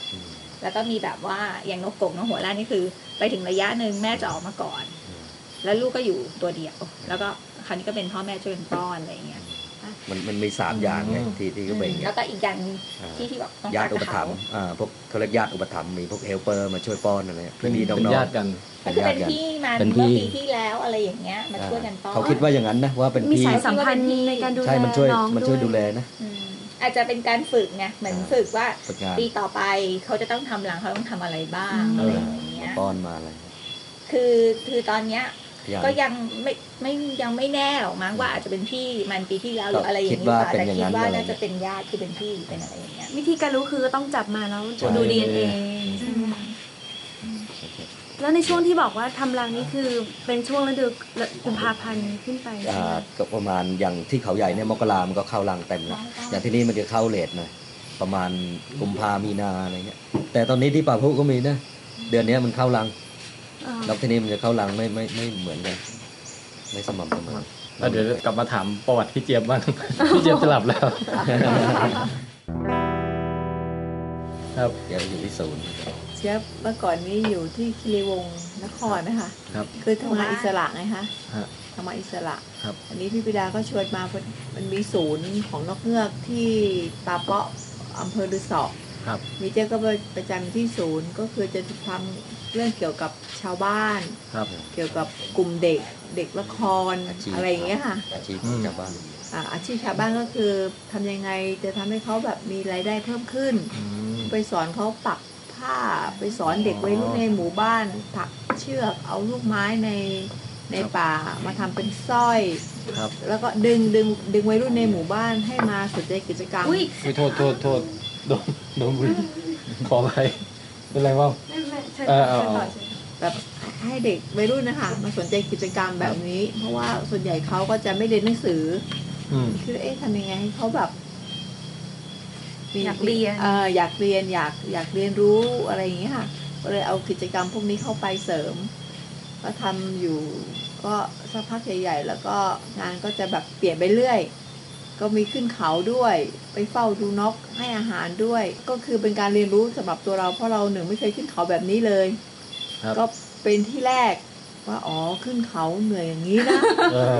อ้วกแต่งเหมือนกันเหนื่อยจะอ้วกเป็นแบบนี้นะเหนื่อยจะเป็นลมจะเป็นแบบนี้นะอะไรเงี้ยคือเรียนรู้เพราะว่าเขาที่นี่เห็นอย่างนี้อุ้ยง่ายๆไม่สูงเลยแต่จริงๆแล้วโอ้ยสุดยอดคือแบบจะร้องไห้อ่ะร้องเลยจะร้องเลยโอ้ยแบบโอ้ยอะไรนักหนาแล้วก็คือทำไมต้องทรมานตัวเองขนาดนี้อะไรนะทำไมต้องทรมานอย่างนี้อะไรเงี้ยแต่ว่าพอทำไปแล้วพี่เจ๊เก่งมากทำไปวันหนึ่งขึ้นได้2 รอบอ่ะขึ้นเขาได้2 รอบเรายังไม่ทำเลยกล้ามเนื้อน้องนี่พัฒนาขึ้นมาน้องโปรดเลยล่ะแต่ว่ามันก็เป็นแบบสนุกแล้วก็อาจจะเป็นเพราะว่าความจริงใจคือเราไปอยู่กับชาวบ้านคือเราก็แบบเราให้เขาเต็มที่เราไม่เคยคิดอะไรกับเขาแต่คิดแต่ว่าอยากให้สิ่งแบบดีๆอย่างทำกลุ่มเด็กละครก็อยากให้เด็กแบบพัฒนาที่ดีขึ้นอะไรอย่างนั้นนะคะก็รู้สึกว่าถ้าเด็กแบบเขาโตแล้วก็ไปได้ความรู้ตรงนี้ที่เราให้ไปเนี่ยเราก็ดีใจแล้วตอนนี้ก็จะมาเป็นอาสาสมัครเกี่ยวกับเนี่ยทำค่ายทำศิลปะเด็กเนี่ยก็คืองานจะอยู่อย่างนี้แล้วจากนครมาอยู่ที่นี่ได้ไงก็เนี่ยพี่ปิดาวันแรกพี่ปิดาก็มาจากนครเหมือนกันไม่ผมพาชาวบ้านที่นี่แหละไปดูงานที่คีรีวงศ์เห็นก็มีชื่อเสียงอะไรเงี้ยไปดูงานก่อนไปดูงานเจี๊ยบเขาก็มาเซอร์วิสอยู่มาบริการชาวบ้านเลยเขาสงสารไปแบบโดดเดี่ยวไม่รู้จักใครเลยอะไรเงี้ยพาไปดูกลุ่มนู้นกลุ่มนี้อะไรเงี้ยบอกเห็นเจี๊ยบเขามีหน่วยก้านดีอะไรเงี้ยน่าจะเดินป่าเก่งโดนท่มเหมือนนักเลงไงน่าจะเดินป่าเก่งมันจะเห็นแบบว่าเจ๊อยู่พอดีที่อยู่เนี่ยจะเป็นแบบปิดาเขาไปพักนะคะแล้วเราก็จะไปช่วยดูแลเรื่องอาหารเรื่องอะไรเงี้ยแล้วเราก็เลยพาชาวบ้านกลุ่มของปิดาเนี่ยไปดู ไปดูงานในคีรีวงศ์พวกผ้ามัดย้อมสีธรรมชาติไอ้พวกเกี่ยวกับกลุ่มกะลากลุ่มอะไรอย่างนั้นนะคะก็เลยรู้จักแล้วก็ปิดาก็เลยเชิญมาทำงานแต่ตอนแรกที่คิดว่าจะมาทำงานนี่คิดว่าอุ๊ยมันน่าจะดีนะเอาแล้วสรุปว่ามันไม่ดีเหรอครับมันก็ลำบากอยู่มันก็ลำบากอยู่เหมือนกันตรงที่แบบปิดาเขาจะไปอยู่ที่ศูนย์ที่ตาเปาะคือไปอยู่ในหมู่บ้านมุสลิมที่เป็นหมู่บ้านที่ปิดก็คือเขาออกประตูเดียวเขาออกทางเดียวเขาออกทางเดียวเลยแล้วเป็นมุสลิมแบบล้วนๆซึ่งเรามีไทยพูดเราอยู่คนเดียวแล้วเราคิดดูซิว่าการอยู่คนเดียวกับภาษาที่เราสื่อก็ไม่เข้าใจแล้วก็เปล่าพวกเขาจะไปกันเนี่ยเดือนละเข้าไปสักครั้ง2 ครั้งได้มั้ยเอาแล้วบอยแหมผ่านไปประจำปล่อยเลยอันนี้เป็นการฝึกงานคนที่มาเนี่ยเราต้องฝึกตรงนี้ก่อนไงอดทนก่อนให้อยู่ได้ก่อนใช่ถ้าอยู่ไม่ได้ก็คือทำงานไม่ได้เพราะต้องทำเป็นปีไงจะไม่มีความสุขใช่เดือน2 เดือนอยู่ไม่ได้ก็ไม่ต้องคุยกันละแล้วจากที่เดิมแบบว่าแกตัวอยู่ไม่ค่อยได้ไม่บายป่ะพี่ไม่บายต้องแบบไม่บายหน่อยๆก็ว่านะคนเชิญเลยครับจากเดิมที่แบบว่าอยู่ไม่ค่อยได้แบบรายล้อมไปด้วยคนที่ไม่รู้จะคุยกันยังไงใช่ไหมฮะแล้วเปลี่ยนมาเป็นอยู่ได้นี่มันเกิดอะไรขึ้นฮะก็เกิดจากเราเห็นความซื่อเขาไงคะหาทางกลับไปไม่ได้คือความซื่อของชาวบ้านของเด็กวัยรุ่นรู้สึกแบบว่าเขาน่าสนใจนะซึ่งพูดตรงๆว่าในเมืองเนี่ยมันหาไม่ได้หรอกไอ้ลักษณะที่ซื่อไม่ใช่ซื่อบื้อนะคะหรือเขาซื่อทุกอย่างเลยซื่อเรื่องน้ำใจเรื่องซื่อการพูดไม่โกหกไม่ขโมยมีเรื่องอะไรเล่าไหมครับแบบเรื่องเกี่ยวกับชาวบ้านสักคนหนึ่งที่ประทับใจเราประทับใจก็คือมีเด็กอยู่คนหนึ่งวัยรุ่นนะคะเพราะเจ๊ส่วนใหญ่แล้วก็แบบเด็กวัยรุ่นจะเข้ามาเรียนถักเชือกแล้วก็มีเสียงวิววิวเด็กๆคนนี้เขาก็อาจจะถูกใจเราโดยพิเศษเขาก็จะมาเกือบทุกวันเย็นๆค่ำๆแต่จะมากันมาแบบเป็น10 กว่าคนนะคะไม่ใช่มาคนเดียวผู้ชายด้วยผู้หญิงด้วยต้องบอกว่าผู้หญิงด้วยคือจะสอนภาษาไทยคือจะสอนภาษาไทยเขาเป็นเสริมก็คืออยากให้เขาแบบอ่านออกเขียนได้ก็เลยสอนตรงนี้เข้าไปแล้วเขาชอบมาตอนเย็นๆค่ำๆพอมาถึงก็ไม่เด็กคนเนี้ยเขาก็แบบพูดไทยไม่ค่อยได้อยู่แล้วคราวนี้ก็ถามเขาว่าเนี่ยทำไมถึงไม่มาเมื่อวานเนี่ยทำไมถึงไม่มาเขาก็บอกว่าไม่มีวันเราบอกทำไมไม่มีวันวะเราเพื่อนก็จะหัวเราะกันเนี่ยคิดจะหัวเราะกันเสร็จแล้วถามว่าทำไมเขาถึงตอบว่าไม่มีวันจริงๆแล้วเขาจะตอบว่าไม่ว่างแต่เขาพูดไม่เป็นกลายเป็นอีกความหมายนึงเป็นแบบไม่มีวันก็เลยแบบประทับใจเขาที่แบบหนึ่งเขาพูดไม่ชัดแต่ความซื่อของเขาแล้วเขาก็แบบไม่โกรธเพื่อนที่ว่าเพื่อนหลอกเขาให้พูดคำว่าไม่มีวันคือเขาไม่รู้ว่าจะตอบเจี๊ยบยังไงว่าพี่แบบไม่ว่างอ่ะเพื่อนก็บอกแกล้งว่าไม่มีวันเขาไม่รู้ของเขาไงคะทำให้รู้สึกแบบว่ามันเป็นความจริงใจที่เราหายากคือเขาไม่รู้คือไม่รู้ไม่มีแบบอะไรนะแบบเทคนิคมาหลอกเราอะไรเงี้ยคือไม่รู้ของเขาทำให้เราแบบเต็มร้อยกับเขาถึงแม้เราจะสื่อเขาไม่ค่อยเข้าใจบางทีอยู่ในหมู่บ้านเขาเนี่ยเราจะไม่รู้ว่าการที่เราพูดอัสสลามุอะไรนะวะลัยกุมเงี้ยถ้าเป็นคนสอนศาสนาในหมู่บ้านโรงเรียนตาดิกาอย่างเงี้ยค่ะเขาจะถือเพราะเราเป็นไทยพุทธคือเขาจะถืออย่างเงี้ยค่ะแต่แบบความเราไม่รู้เงี้ยแล้วก็เด็กก็จะแบบบางคนก็อาจจะมากระซิบบอกบางคนก็อาจจะแบบจะกลัวมันจะมีช่วงนึงที่เด็กจะไม่มาที่ศูนย์แล้วก็สงสัยละเด็กหายไปเด็กทุกทีเด็กจะมาตอนเย็นๆนี้เขาจะมาแต่เด็กหายไปแล้วก็ตามไปถามก็คือว่าเราเป็นไทยพุทธแล้วก็ครูที่สอนศาสนาบดิการเนี่ยเขาอาจจะแบบไม่พอใจตรงที่ว่าเด็กเนี่ยมาชอบศูนย์เพราะศูนย์สนุกไงคะมันจะมีนิทานมีของเล่นมีกิจกรรมอะไรอย่างเงี้ยค่ะอันนี้เราก็ต้องเข้าไปหาครูสอนแล้วก็ไปพูดกับเขาอะไรเงี้ยก็โอเคก็เป็นปกติดีแล้วบอกเขาว่ายังไงครับก็บอกเขาว่าคือเราก็คือแบบเนี้ยคือไม่ได้ยัด ยัดเยียดเด็กไม่ได้สอนอะไรที่มันผิดอะไรเงี้ยหรือไม่ได้สอนอะไรที่ขัดกับศาสนาใช่ไม่ขัดศาสนาแล้วก็อยากให้เด็กเนี่ยคือมาตรงที่ศูนย์มาเรียนมาเล่นมาสนุกก็เท่านั้นเองก็เด็กพอตอนเย็นแล้วเขาก็ไม่ทำอะไรมาที่ศูนย์มันก็สนุกมีของเล่นมีอะไรอย่างเงี้ยค่ะก็อยู่กันโดยแบบอยู่จนศูนย์ปิดอ่ะอยู่จนศูนย์เดี๋ยวนี้เราปิดละศูนย์นี่นั่นครับทำไมปิดแล้วอะคะเพราะเดี๋ยวนี้มันไม่มีคนอะไรเงี้ยชาวบ้านอะไรเงี้ยเขาไม่อยากให้เราเข้าไปด้วยพูดถึงสถานการณ์ที่นี่ค่ะที่เหมือนกับอันตรายจริงๆในอุทยานนี้โดนกระทบอะไรบ้างไหมคะหรือว่ามันมีอะไรที่เกิดเหตุการณ์รุนแรงในที่นี่บ้างเปล่าหรือส่วนมากเขาไม่มาแถวนี้อยู่แล้วหมายถึงผู้ก่อการร้ายอะค่ะคือจริงๆแล้วนกเงือกเนี่ยเราทำมาเป็น10 ปีแล้วไงถ้าเขาทำไปแล้วใช่อย่างเจ๊บเนี่ยเจ๊บอยู่หมู่บ้านตาเปาะที่เจ๊บบอกเราถึงไม่กลัวแล้วไงเดี๋ยวนี้คือแบบเป็นมุสลิมล้วนหมดเลยแต่ว่าถึงเจ๊บอยู่ที่ศูนย์คนเดียวมันมีเพื่อนอีกคนนึงแต่อีกคนเนี่ยเขาก็เป็นมุสลิมแต่เขาก็จะมีช่วงวันหยุดของเขาเจ๊บต้องอยู่คนเดียวแต่เจ๊บก็ไม่เห็นมันจะมีอะไรเลยถ้าเกิดมันมีอะไรมันก็มีไปแล้วนี่ขี่มอเตอร์ไซค์เนี่ยจากที่ตาป๊อดที่หมู่บ้านเนี่ยแล้วก็มาอุทยานเนี่ยซึ่งมันเป็นเส้นทางที่เปลี่ยวแต่มันก็ไม่มีอะไรมันไม่มีอะไรที่แบบว่าอะไรนะที่มันเป็นข่าวทุกวันเนี้ยก็เลยบอกว่านกเงือกเนี่ยที่เราอาจจะทำเพราะใจบริสุทธิ์มันก็เลยมีเหตุการณ์ก็เลยดีทุกอย่างนะไม่ค่อยมีอะไรหรอกถ้าแบบพวกนกเงือกไว้อะไรเงี้ยเขาจะรู้คืออย่างนี้ข่าวมันก็ทำให้คนกลัวนะครับใช่กลัวจะมาดารานี่ก็บอกญาติเพื่อนๆก็มีแต่คนอย่างแปะนี่พ่อก็ไม่ให้มาเนี่ยหนีมาเนี่ยกัญญาก็เหมือนกันรู้คนนี้พ่ออันนี้รู้แล้วกันแต่ถ้ามาจริงๆถ้าเรามาอยู่ถูกที่เนี่ยมันก็ได้พูดคุยกับชาวบ้านก็ถ้าอย่างแบบอย่างเจ๊อยู่ในหมู่บ้านเนี่ยสมมติว่าเจ๊ไปกินแต่ออกก็คือน้ำชาของเขา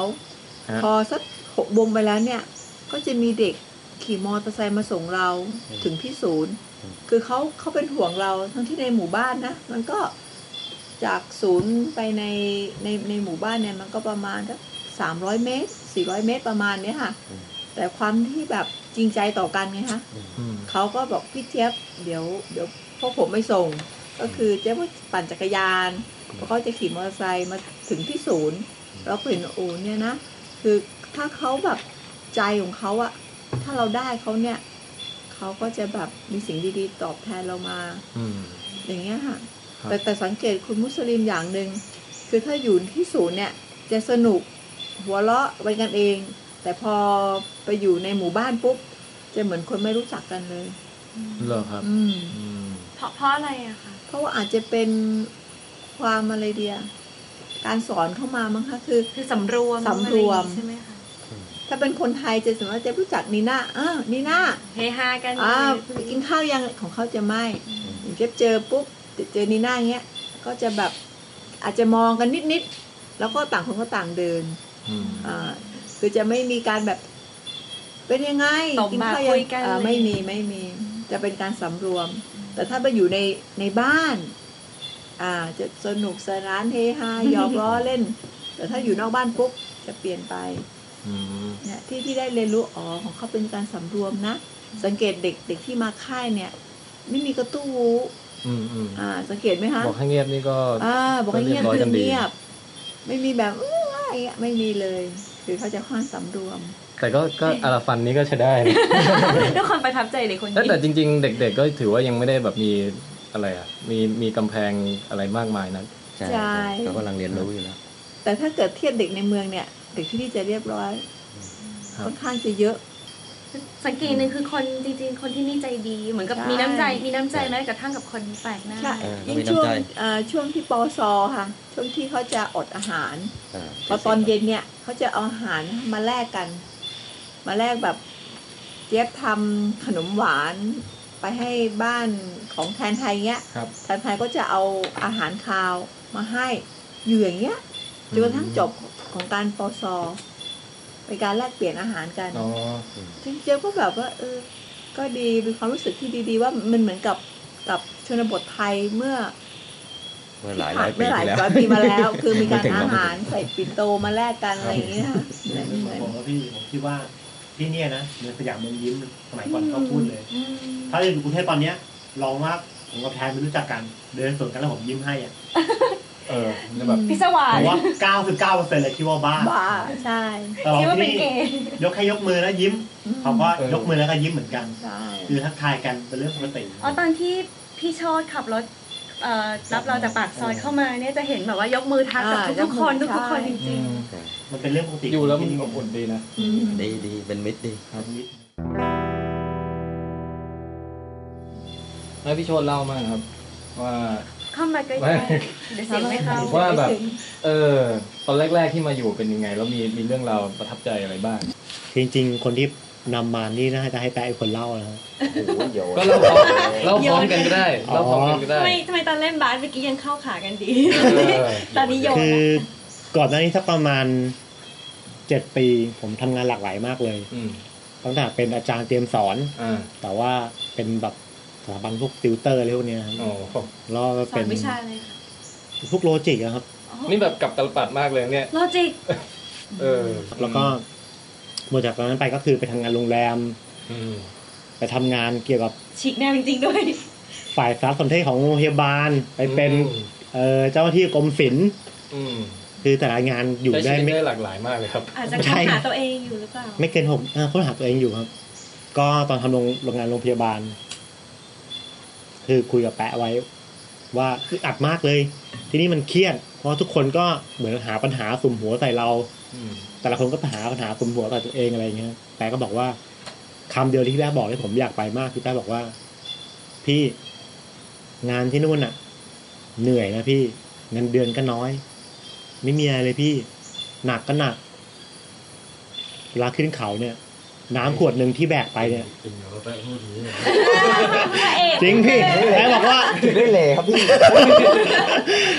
แปะบอกว่าน้ำขวดหนึ่งเนี่ยบางทีขึ้นเขาไปอยากโยนทิ้งเลยมันลำบากนะพี่นี่แปะบอกผมจริงแล้วไงต่อก็พอผมคิดได้แบบว่าไม่ได้คิดได้ครับเหมือนหลงไปสุดหลอกก็คือแปะบอกทำเงี้ยบอกว่าถ้าพี่อยากไปพี่ผมไม่ได้ว่านะพี่แต่พี่ไปลองดูก่อนไม่พอใจพี่ค่อยกลับมาทำงานของพี่แต่พี่ไปลองก่อนดูก็ได้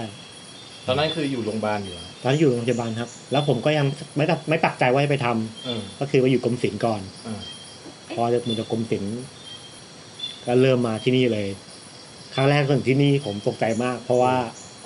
เขาบอกว่าพรุ่งนี้อยู่กับชุมเปนะเดี๋ยวไปที่ฮาราบาราซึ่งผมก็เคยรู้จักว่ามันเป็นอะไรอะไรอย่างเงี้ยแล้วอยู่กับคนญี่ปุ่นภาษาอังกฤษผมนี่ไม่ได้เลยแล้วภาษาอังกฤษเขาเป็นไงครับภาษาไทยเลยภาษาไทยเขาพูดภาษาไทยได้ค่อนข้างเยอะมากนะ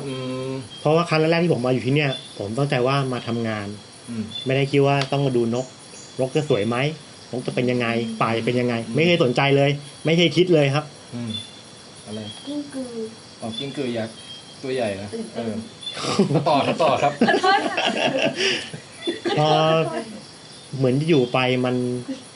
เรียกว่าอะไรเรารู้สึกนกมันก็สวยเนอะป่ามันก็ดีเนอะอากาศมันก็เราพอผมกลับไปราชบุรีที่บ้านปุ๊บเหมือนคนละเรื่องอากาศมันต่างกันเยอะมากครับไปเล่นบาสที่นู่นเหนื่อยเร็วมากกลับไปที่นี่ขึ้นเขาเดินเป็นชั่วโมงคือเหนื่อยแต่มันก็ไม่เท่าไหร่คืออากาศมันต่างกันเยอะมากครับอากาศที่นี่มันดีมากก็เริ่มรู้สึกว่ามันก็ดีนะพอหลังจากดูนกเริ่มเบื่อนกผมสนใจอย่างอื่นแทนคือพวกสัตว์เล็กสัตว์น้อย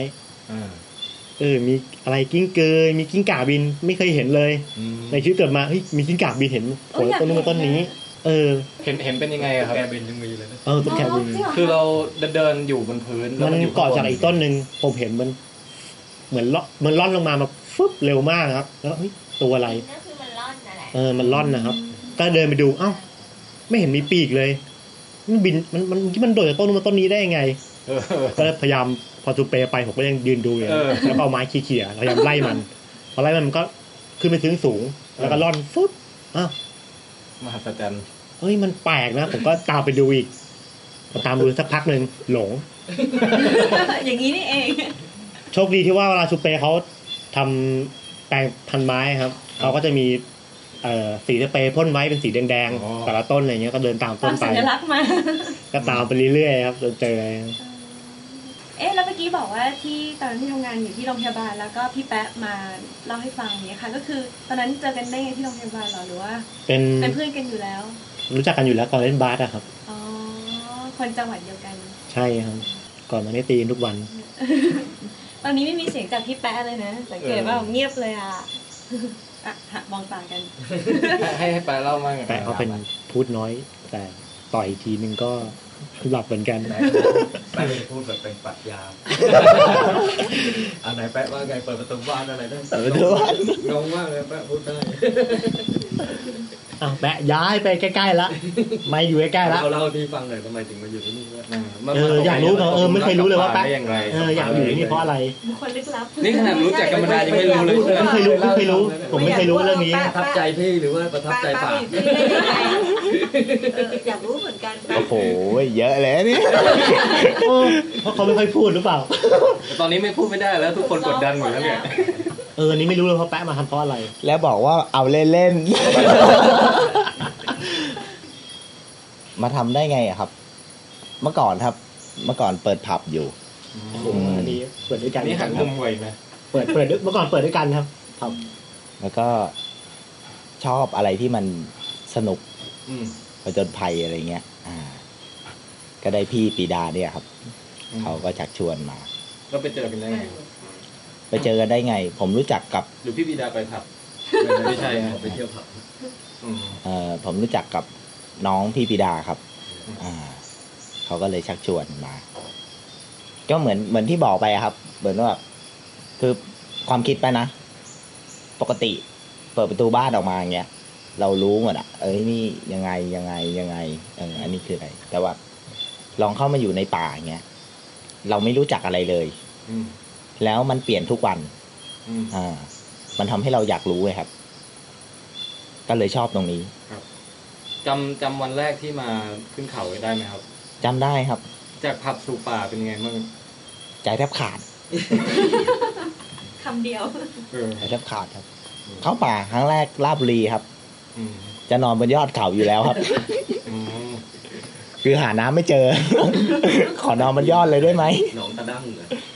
สนุกก็เลยชอบแล้วก็มาได้ขึ้นเขาที่นี่ก็เลยแบบมันที่สุดที่สุดภูตัวแดงครับภูตัวแดงครับที่สุดที่สุดนี่คือที่สุดของความโหดหรือว่าความมันครบครับต้องไปเจอเผชิญกับอะไรบ้างครับแปะเล่าดีกว่าต้องไปเจอเผชิญน้ำครับน้ำเป็นคนพูดสั้นๆจริงๆแบบว่าเวลาสมมติว่าป่าพูดใช่ไหมคะแต่เด็กๆก็ไปมาน้ำมันจะนิ่งมากแล้วเราก็จะเห็นรากไม้เนี่ยอยู่ใต้น้ำเนี่ยเราคิดว่าเราจะต้องเอาขาเราเนี่ยไปถึงกิ่งไม้นั้นปรากฏบางทีมันไปไม่ถึงมันก็จะแบบตกไปยวบเขาเรียกว่าหายหายไปเฉยๆทำไมขาเราไม่ขึ้นเนี่ยขาไม่ติดอยู่รากไม้ขาเราไม่ขึ้นแล้วถ้าเกิดว่าเนี่ยถ้าเกิดไปด้วยกันอย่างเงี้ยแล้วทุกคนทิ้งกันอย่างเงี้ยค่ะนี่คือช่วงของการแฉโอ้โหเก็บเป็นความแค้นมานานคราวที่แล้วนี่มึงทิ้งกูใช่ไหมป่าพูดคือบางทีเราจะแบบก้าวลงไปอย่างเงี้ยค่ะเราไม่รู้เลยว่าใต้พื้นน้ำเนี่ยมันลึกเท่าไหร่แล้วมันจะมีรากไม้หรือเปล่าตรงนี้ที่เป็นความแบบเนี่ยคือบอกไม่ถูกว่ามันตื่นเต้นมันกลัวมันจะจะยังไงต่อไปเงี้ยแล้วมันใช้มือไม่ได้ครับมันเป็นหนามหมดมันเป็นหนามหมดเลยนี่มันสุดยอดจริงเนี่ยสุดยอดจริงมันเป็นหนามหมดเลยอย่างเงี้ยหนามนี่ไม่ใช่แบบหนามกุหลาบเล็กๆจิบเจอหนามเท่านี้ทั้งหมดนะครับทั้งตั้งแต่โคนนะครับตั้งแต่โคนยันยอดเกงยีนี่เรียบร้อยครับนี่เหลือทะลุแน่บางทีถลาเข้าไปเงี้ยปุ๊บสายตาจดจ้องอยู่ที่หนามหลบมือครับเอาไหล่ใส่โอ้โหแบบกลัวไปเลยที่เราตกไปก็หลวงพี่อยู่ข้างหลังอะไรอย่างเงี้ยแล้วก็ อาจจะมีคนช่วยดึงขึ้นมาเงี้ยมันเป็นความประทับใจหลายๆอย่างแต่ว่าเข้าป่าผู้ครั้งหนึ่งนะกับขึ้นเขาเนี่ยจะเลิกขึ้นเขา2 ลูกขึ้นเขา2 ลูกเท่ากับเดินป่าผู้1 กิโลต้องลองต้องรู้สึกแบบต้องลองครับแล้วมันต้องเปียกตลอดเวลาแล้วยุงมหาศาลยุงดำเนี่ยชาวชาน้ำหนามยุงอีกครับปกติยุงจะบินที่นี่เดินครับเดินจะเป็นมดเลยยุงจะมาบินมาเกาะปั๊บมาค่อยๆเดินเรื่องทำเลก่อนอย่างนอนเงี้ยอย่างนอนในเปลเงี้ยเราออกจากเปลไม่ได้เลยเราต้องใช้เปลมุ้งไงใช่ไหมเพราะว่ามันข้างล่างเป็นน้ำต้องผูกเปลนอนเวลาจะฉี่ทีเงี้ยออกมาไม่ได้เนี่ยยุงมันจะเต็มมุ้งดำไปหมดใช่ไหมยุงดำไงชื่อยุงดำอยู่แล้วโรคเท้าช้างเราก็กลัวเวลาฉี่ทีก็ต้องแย่ออกมาต้องซิกมันเป็นงั้นจริงแล้วต้องเอามือคอยปัดตลอดไม่งั้นกัดแม้แต่ท่าฉี่ไงต้องนอนคว่ำแสดงว่าเสียเลือดไปเยอะแล้วหรือเปล่ากับป่าพุเนี่ยเคยพาออกไปแล้วเสียเลือดเคยพาส่งโรงพยาบาลแล้วครับนะครับตอนนั้นโดนอะไรครับโดนมีดครับเกี่ยวกับน้ำเลยฟังอย่างโดนมีดเนี่ยอย่างบนผักเขาเนี่ยเราฟันถนัดไงเราฟันเนี่ยเราเหยียบอย่างป่าพุเนี่ยมันไม่ถนัดบางทีขายืนไม่มั่นฟันขาตัวเองไม่ฟันขาแล้วฟันเนื้อตัวเองแล้วมันเหนื่อยตอนไหนแล้วเหนื่อยต้องแบกเป้เขาด้วยมันประทับใจมันจะไปอย่างนี้เดินก็เหนื่อยแล้วอย่างนิ้วยังไม่หายทุกวันนี้ผ่านมาเป็นปีแล้วแต่ว่าสวยถ้าได้ไปมันสวยถ้าได้มีโอกาสพายเรือก็ยังประทับใจเลยถ้าเกิดไม่คิดว่ามันจะแบบว่าแบบเหนื่อยหนักสาหัสขนาดนั้นนะมันก็เป็นอะไรที่น่าเข้าเพราะมันสวยน้ำมันจะใสแล้วมันนิ่งกิ๊กเลยอ่ะจริงๆน้ำไม่นิ่งหรอกแต่ถ้าเราไม่สังเกตนะมันจะไหลเอื่อยๆน้ำพุมันจะไหลเอื่อยๆใสกินได้อย่างถ้าไปนะจะรู้สึกแบบโอ้เนี่ยเหรอมีอย่างนี้ด้วยเหรออะไรเงี้ยฟังพี่เขาพูดแล้วอยากไปมันเหมือนจัดสวนเลยป่าหลุมพีก็คือหลุมพีแบบเป็นดงไปแล้วพอผ่านหลุมพีปุ๊บบางทีมันเป็นกระเพาะแดงกระเพาะแดงก็เป็นซุ้มไปอย่างนั้นไปเรื่อยหมากแดงสีแดงสดๆก็ต้นไปแล้ว2 รอบจริงๆเป็นไม้ที่อยู่พื้นดินได้แต่ว่าไปอยู่ในน้ำจนแบบเพราะว่าเคยชินของเขาไปแล้วต้นไม้มีรากมีภูพรมันปรับสภาพเองเราไม่เห็นหรอกคือก่อนจะเจอของสวยได้ก็ต้องผ่านดงน้ำอะไรที่ว่าก่อนดงน้ำดงงูอะไรเนี่ยฟังแล้วอยากไปลองสักครั้งเนี่ยต้องลองเรื่องประทับใจจริงต้องไปนอนค้างเลยนะโอ้โหประทับใจต้องนอนค้าง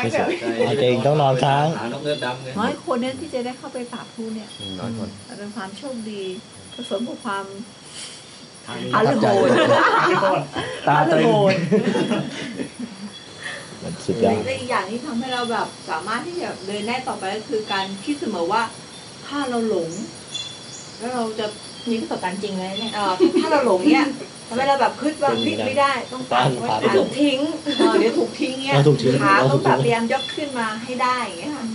เพราะว่าความกลัวนะคะกลัวแล้วจะทำให้เราแบบมีอะไรนะแบบมีพลังมีแรงขึ้นมาต้องตามคนอื่นอะไรเงี้ยใช่แรงขึ้นแบบเดี๋ยวถ้าหลงอะอยู่ในนี้เหรอขึ้นมาอะไรคือถ้าเป็นแฟนกันนี่จะรู้เลยว่ารักจริงหรือเปล่า ยากทุกอย่างแค่วันนี้ขึ้นจะแพมขึ้นไปยอดขึ้นไปแล้วพี่ไทยก็ไม่ไหวแล้วเรากลับไปเถอะอะไรอย่างเงี้ยแล้วนี่เราก็จะแบบอีกนิดเดียวเราจะเห็นยอดแล้วอะไรเงี้ยยอดไม่ถึงไหนยอดได้ถึงไหนครับไม่นิดไอ้ที่น้ำตกแล้วมันมีบันไดขึ้นไปเรื่อยๆโอ้โหสู่บันไดไม่ใช่ยอดแบบไปเจอตรงซุ้มก่อนเลยไปต่อไม่ได้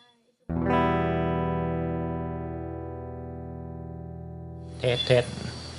ตอน2 3 4ตอนนี้นะครับเรามาสัมภาษณ์บ้านนกเงือกนะครับบริเวณห้องครัวนะครับ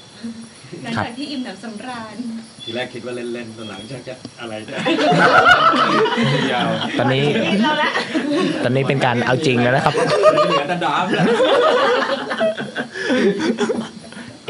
นี่ผมเป็นพิธีกรหรือไงเนี่ยตอนแรกบอกว่าอายไหมนะตอนหลังนี่ควายเดี๋ยวเราปิดเลยดีกว่าแต่ว่าจะปิดด้วยอะไรยังไงดี ไม่เดี๋ยวผมยังไม่รู้ประวัติคุณแทนเลยครับแกจะใช่ตาโดนแล้วเคยที่บอกเป็นอาจารย์ฮะที่โรงเรียนแล้วเป็นยังไงบ้างฮะทำไมต้องเป็นอาจารย์ก็คือจริงๆผมก็เป็นเด็กแบบว่าชอบเรียนทางวิทยาศาสตร์ทางชีวะมาโดยตลอดนะครับพอจบม.6 ก็ได้ทุนไปต่ออเมริกาฮะครับก็เรียนไปอยู่ที่นู่น5 ปีครับอันนั้นก็เป็นผจญภัยอีกแบบนึงครับก็กลับมาต่อโทที่จุฬาภาควิชาวิทยาศาสตร์ทางทะเลครับก็ไปศึกษาปลาหมึกอยู่อีก2 ปีไม่ใช่2 หรือ 4ด้วยซ้ำ4 ปีนะแล้วตอนนี้ก็เพิ่งมาต่อเอกที่มหิดลฮะก็กะว่าจะไปทำวิจัยเรื่องหิ่งห้อยครับคือชอบเกี่ยวกับพฤติกรรมสัตว์นะครับรู้สึกมันมีคำถามน่าสนใจที่เราอยากจะไปศึกษาเนี่ยเยอะแยะเต็มไปหมดผมว่าแทนเป็นคนแปลกนะครับลองอยู่ที่นั่นไหมครับคนไม่บายทั้งนั้นแล้วก็คนแปลกๆคือถ้าผมเห็นแปลกมาอยู่ได้ที่กาบินแบบพี่โชติก็คงเดินตามดูมันแบบนั้นเหมือนกันอย่างวันนี้ยังนั่งดูแมงปออยู่ตั้งนานต้นมะพร้าวที่มันบางก็บินเหมือนกันบางก็เยอะบางก็บินครับจิ้งจกตุ๊กแกบินงูบินยังมีเลยงูบินนี่เห็นมาแล้วด้วยปลามันสูงมันต้องอาศัยหาวิธีแบบไปจากต้นหนึ่งเพราะมันต้องลงพื้นใช่อาจารย์แทนไม่ใครสัมภาษณ์ใครเนี่ยก็เนี่ยครับก็เลยชอบเรียนชอบศึกษาทางด้านนี้แล้วก็ตอนกลับมาจากเมืองนอกใหม่ๆก็หางานทำครับแล้วก็จะพัดจะผูไปเลยได้เป็นครูสอนม.ปลายอยู่ประมาณสัก3 ปีครับฮะก็เจอกับเรียนโรงเรียนหญิงล้วนครับความสุขของชีวิตห้อมล้อมด้วยสาวๆก็แต่ก็ส่วนใหญ่ก็อยู่ในเมืองแล้วก็ไอความสนใจเนี่ยมันก็เหมือนกับว่าติดตามเรื่องงานวิจัยทั้งหลายในทางวิชาการนะครับแล้วก็ชอบดูพวกสารคดีธรรมชาติอะไรอย่างเงี้ยครับแต่ว่าเอาเข้าจริงๆเนี่ยไม่เคยได้มาสัมผัสของจริงเท่าไหร่ก็เลยเนี่ยว่าจะแบบชีวิตช่วงนี้ก็อยากจะเริ่มแบบสำรวจประเทศไทยเนี่ยครับโอ้ดีก่อนที่จะแก่ซะก่อนใช่ตอนนี้ยังมีแรงอยู่ไปเข้าป่าดำน้ำอะไรทั้งหลายให้มันไปได้เห็นความสวยงามด้วยตาตัวเองเงี้ยครับก็นั่นแหละครับจริงๆที่นี่ยังมีตำแหน่งว่างอยู่นะครับเดี๋ยวลองกลับไปคือถ้าจะไม่ไปบายนะกลับไปขออนุญาตพ่อแม่ให้เลิกเลยขออนุญาตพ่อแม่จบกันแล้วก็อะไรล่ะช่วงหลังก็ชอบเขียนหนังสือด้วยครับคือรู้สึกว่าเราไปอยู่ในแวดวงวิชาการเรารู้สึกมันมีเรื่องน่าสนใจเยอะแยะแต่ว่าคนธรรมดามันแบบว่าไม่สามารถเข้าถึงตรงนั้นได้ฮะเพราะว่าภาษามันยากมากอะไรอย่างเงี้ยครับก็เลยรู้สึกว่าชอบในการที่จะเอาเรื่องต่างๆมันเล่ามาถ่ายทอดอย่างเงี้ยครับก็เลยมาเขียนหนังสือบ้างไปพูดที่นู่นที่นี่บ้างอะไรอย่างเงี้ยครับอันนี้ไม่รู้จักคนนี้เลยแล้วคุณนีน่าฮะมาเจอคุณแทนอัสสลามุอะลัยกุมโอ้โหยัง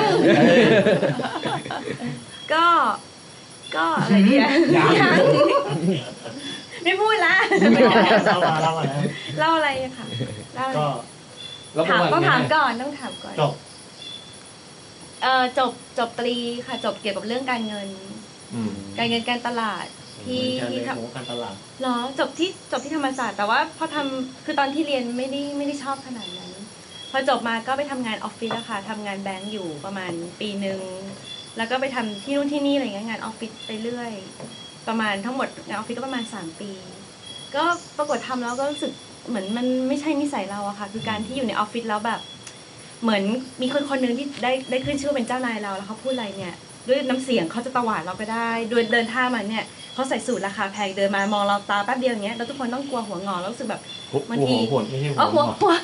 งอมันนอกว่าหัวหอยค่ะก็เลยรู้สึกแบบว่าบางอย่างมันไม่ค่อย make sense แล้วก็ต้องทุกอย่างนี้เราทำเพื่อเงินถ้าเกิดว่าเขาไม่พอใจเราก็จะรู้สึกเกรงตลอดอะไรเงี้ยก็เลยรู้สึกเหมือนแล้วก็คือวันนึงจะหมดไปเยอะเกี่ยวกับเรื่องการทำงานที่เรารู้สึกคือไม่ได้ชอบด้านนี้ด้วยค่ะรู้สึกว่าทำไปเหมือนไม่รู้ว่าเพื่ออะไรแค่เพื่อเงินอย่างเดียวก็เลยไม่ค่อยแฮปปี้หลังจากนั้นก็เลยออกมาฟรีแลนซ์ก็มั่วไปมั่วมาหลายอย่างพอสมควรอะไรก็ได้ที่หาเงินได้แล้วเราก็ไม่ได้รังเกียจแบบอาชีพนั้นขนาดนั้นเลยแล้วตอนนี้นีน่าเกี่ยวกับอะไรคะฟรีแลนซ์เกี่ยวกับอะไรบ้าง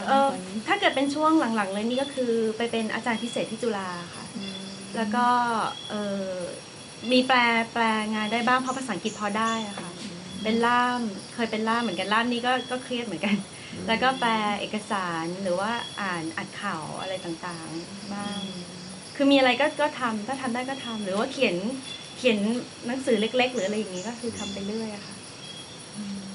นะมันเป็นประสบการณ์ชีวิตหนังสือของคุณแทนนี่คุณนีน่าเป็นบรรณาธิการด้วยใช่ไหมไม่ใช่เลยค่ะบรรณาธิการอย่างไม่เป็นทางการแค่อ่านแล้วแบบว่ารู้สึกไงก็แค่บอกเขาเฉยๆแล้วเจอกันได้ไงครับเอาแล้ว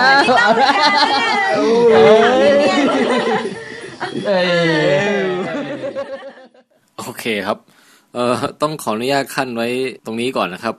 ก่อนที่จะเปิดเผยเรื่องราวส่วนตัวอะไรกันมากไปกว่านี้นะครับแม่เหลือคงความลี้ลับไว้ให้น่าค้นหาบ้างนะครับอย่างอบันเนี่ยครับเธอได้ค้นพบตัวเองอย่างชัดเจนมากขึ้นกว่าเดิมเยอะนะฮะเทียบกับตอนนั้นเรื่องราวเนี่ยผ่านอะไรมามากมายยังไงบ้างถ้ามีโอกาสเดี๋ยววันหลังจะขออัญเชิญให้เจ้าตัวมาเล่าเองนะฮะแต่ว่าตอนนี้นะครับสำหรับผมเนี่ยณจุดนี้อยากจะขอแทรกเสริมความคิดของตัวเองต่อจากที่พูดไว้ในอดีตนิดหนึ่งนะฮะเพราะว่าประเด็นที่จะแตะตรงนี้เนี่ยมันเป็นเรียกได้ว่าเป็นหนึ่งในหัวใจที่ทำให้วิดแคสต์กำเนิดขึ้นนะครับก็คือผมคิดว่ามนุษย์เราเนี่ยครับมีวิธีเข้าถึงธรรมชาติได้อยู่2แบบหลักๆซึ่งก็ถือว่าลึกซึ้งแล้วก็เติมเต็มพอกันฮะแบบที่1เนี่ยคือของบางอย่างตำราเล่มไหนก็ไม่มีเขียนไว้ครับหรือว่าต่อให้มีเขียนก็อ่านแล้วมันก็ไม่เท่ากับไปสัมผัสด้วยตนเองจากโสตประสาทของเราจริงๆนะฮะก็คืออย่างแบบที่พี่บิดาแล้วก็ท่านอื่นๆทั้งหลายได้เล่ามาทั้งหมดเนี่ยครับบรรยากาศผจญภัยการบุกป่าลุยน้ำวิชาเอาตัวรอดต่างๆความเหนื่อยของการขึ้นเขาความตื่นเต้นของการที่มีกิ้งก่าบินข้ามหัวมีงูเลื้อยผ่านหน้าอะไรเงี้ยหรือถ้าไม่เอาความตื่นเต้นเอาอีกกับข้างนึงก็คือความสุขสงบความฟินอีกขั้วหนึ่งนะฮะอย่างเช่นว่าแหมเดินป่าเหนื่อยล้ามาทั้งวันแล้วได้กินข้าวอิ่มๆที่ปรุงด้วยฝีมือตนเองฟืนนี่หามาเองไฟก่อเองจากนั้นพอกินอิ่มเสร็จปุ๊บนอนแผ่พุงโอ้โหอากาศหนาวพบค่ำพระอาทิตย์อัสดงแหงนมองฟ้าดวงดาวผุดพร่างสกาวชีวิตในช่วง10 นาทีนั้นเนี่ยมันอาจจะเป็นชีวิตที่ไร้ซึ่งความกังวลใดๆมันไม่ต้องการอะไรมาปรุงแต่งเพิ่มอีกแล้วเพียงแค่อิ่มเอมกับการดำรงอยู่ณโมเมนต์นั้นนะเป็นหนึ่งเดียวกับสรรพสิ่งไปเนี่ยครับใครที่อยู่ในเมืองอยู่ในบ้านมากไปนะครับหรือกระทั่งอยู่กับหนังสือมากไปนะครับก็ยิงวิดแคสเราก็อยากจะสนับสนุนให้ได้ออกไปสัมผัสน้ำสัมผัสฟ้าสัมผัสลมสัมผัสแดดสัมผัสถึงกลิ่นไอของธรรมชาติกันบ้างนะครับออกไปรับรู้แล้วก็ซาบซึ้งกับความยิ่งใหญ่ของเอกภพด้วยตนเองนะฮะไปสัมผัสโลกซึ่งบางทีจะเป็นโลกที่ใกล้ชิดความจริงมากกว่าโลกสมมุติที่คุณคุ้นเคยแล้วก็เห็นอยู่ทุกวันเนี่ยนะครับนี่เป็นการเข้าถึงธรรมชาติแนวทางที่1ซึ่งก็ลึกซึ้งมากนะครับแต่อย่างไรก็ตามมันเป็นแนวทางที่ผมคิดว่าหลายคนเนี่ยล้วนเข้าใจแล้วก็ทวินหาอยู่แล้วนะฮะอย่างเช่นปิดเทอมวันหยุดเนี่ยใครต่อใครก็อยากที่จะวางแผนวางแผนทริปขึ้นดอยไปขี่จักรยานไปกางเต็นท์ริมห้วยไปเที่ยวเกาะเที่ยวทะเลดำน้ำเที่ยวอุทยานเที่ยวน้ำตกไปดูพระอาทิตย์ขึ้นที่นู่นที่นี่อะไรต่างๆเหล่านี้กันอยู่แล้วนะฮะส่วนจะได้ทำจริงบ่อยแค่ไหนเนี่ยก็ขึ้นอยู่กับการจัดสรรเวลาเท่านั้นเองแต่ว่าผมเชื่อว่าคนส่วนใหญ่เนี่ยมีความทวินหาที่จะไปสัมผัสตรงนี้อยู่แล้วอันนี้เข้าใจง่ายนะครับแต่ทีนี้การเข้าถึงธรรมชาติในแบบที่2ที่ผมกำลังจะพูดถึงต่อไปเนี่ยครับอันเนี้ยเข้าใจยากกว่านิดนึงแต่ว่าผมก็จะต้องพยายามอธิบายฮะเพราะว่าจุดเนี้ยครับเป็นหนึ่งในปณิธานหลักของวิดแคสมาตั้งแต่เริ่มต้นเลยนะนั่นก็คือว่าของบางอย่างเนี่ย ต่อให้คุณไปสัมผัสมาด้วยตาด้วยหูด้วยโสตประสาทของตนเองมานับเป็นร้อยๆรอบแต่คุณก็ไม่มีทางเข้าใจมันอย่างแท้จริงหรอกจนกว่าคุณจะได้อ่านหนังสือสักเล่มหนึ่งหรือว่าได้ฟังเลคเชอร์ได้ดูสารคดีสักตอนหนึ่งยกตัวอย่างคุณปีนเขาต่อให้พิชิตยอดมันได้สำเร็จเป็นร้อยๆรอบนะครับถ้าคุณไม่เคยอ่านหรือไม่เคยได้รับข้อมูลตรงนี้คุณไม่มีทางเลยครับที่จะจินตนาการออกว่าไอ้ยอดที่คุณเหยียบอยู่เนี่ยมันเคยอยู่ตรงก้นมหาสมุทรมาก่อนคุณไม่มีทางหรอกครับที่จะนึกออกเองว่าในแต่ละปีเนี่ยทวีปที่คุณเหยียบอยู่เนี่ยมีการเคลื่อนตัวไปเรื่อยๆด้วยอัตราเร็วพอๆกับการงอกของเล็บคุณไปบุกถ้ำนะฮะต่อให้ทะลุปุโป่งกี่รอบเนี่ยคุณก็ไม่มีทางนึกออกหรอกว่าหินงอกหินย้อยที่คุณเห็นอยู่เนี่ยครั้งหนึ่งมันเคยทำหน้าที่เป็นกระดูกของสัตว์เล็กๆพวกแพลงก์ต้นที่ล่องลอยอยู่ในท้องทะเลบรรดาปะการังทั้งหลายก่อนที่มันจะตกจมสู่ก้นทะเลแล้วก็ทับถมอัดแน่นเป็นชั้นหินปูนหลังจากนั้นพอแผ่นดินถูกดันโผล่ขึ้นเหนือน้ำค่อยๆถูกกัดเซาะเป็นร่องเขาเป็นถ้ำเป็นอะไรต่างๆนานาคุณไม่มีทางคิดออกหรอกฮะว่าภูเขาหรือถ้ำที่คุณกำลังสำรวจอยู่นั้นน่ะครั้งหนึ่งมันเคยมีชีวิตมาก่อน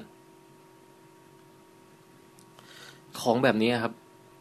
มันต้องอาศัยการได้ไปรับรู้ถึงองค์ความรู้ที่วิทยาศาสตร์ได้สั่งสมมากว่าที่เราจะค้นพบ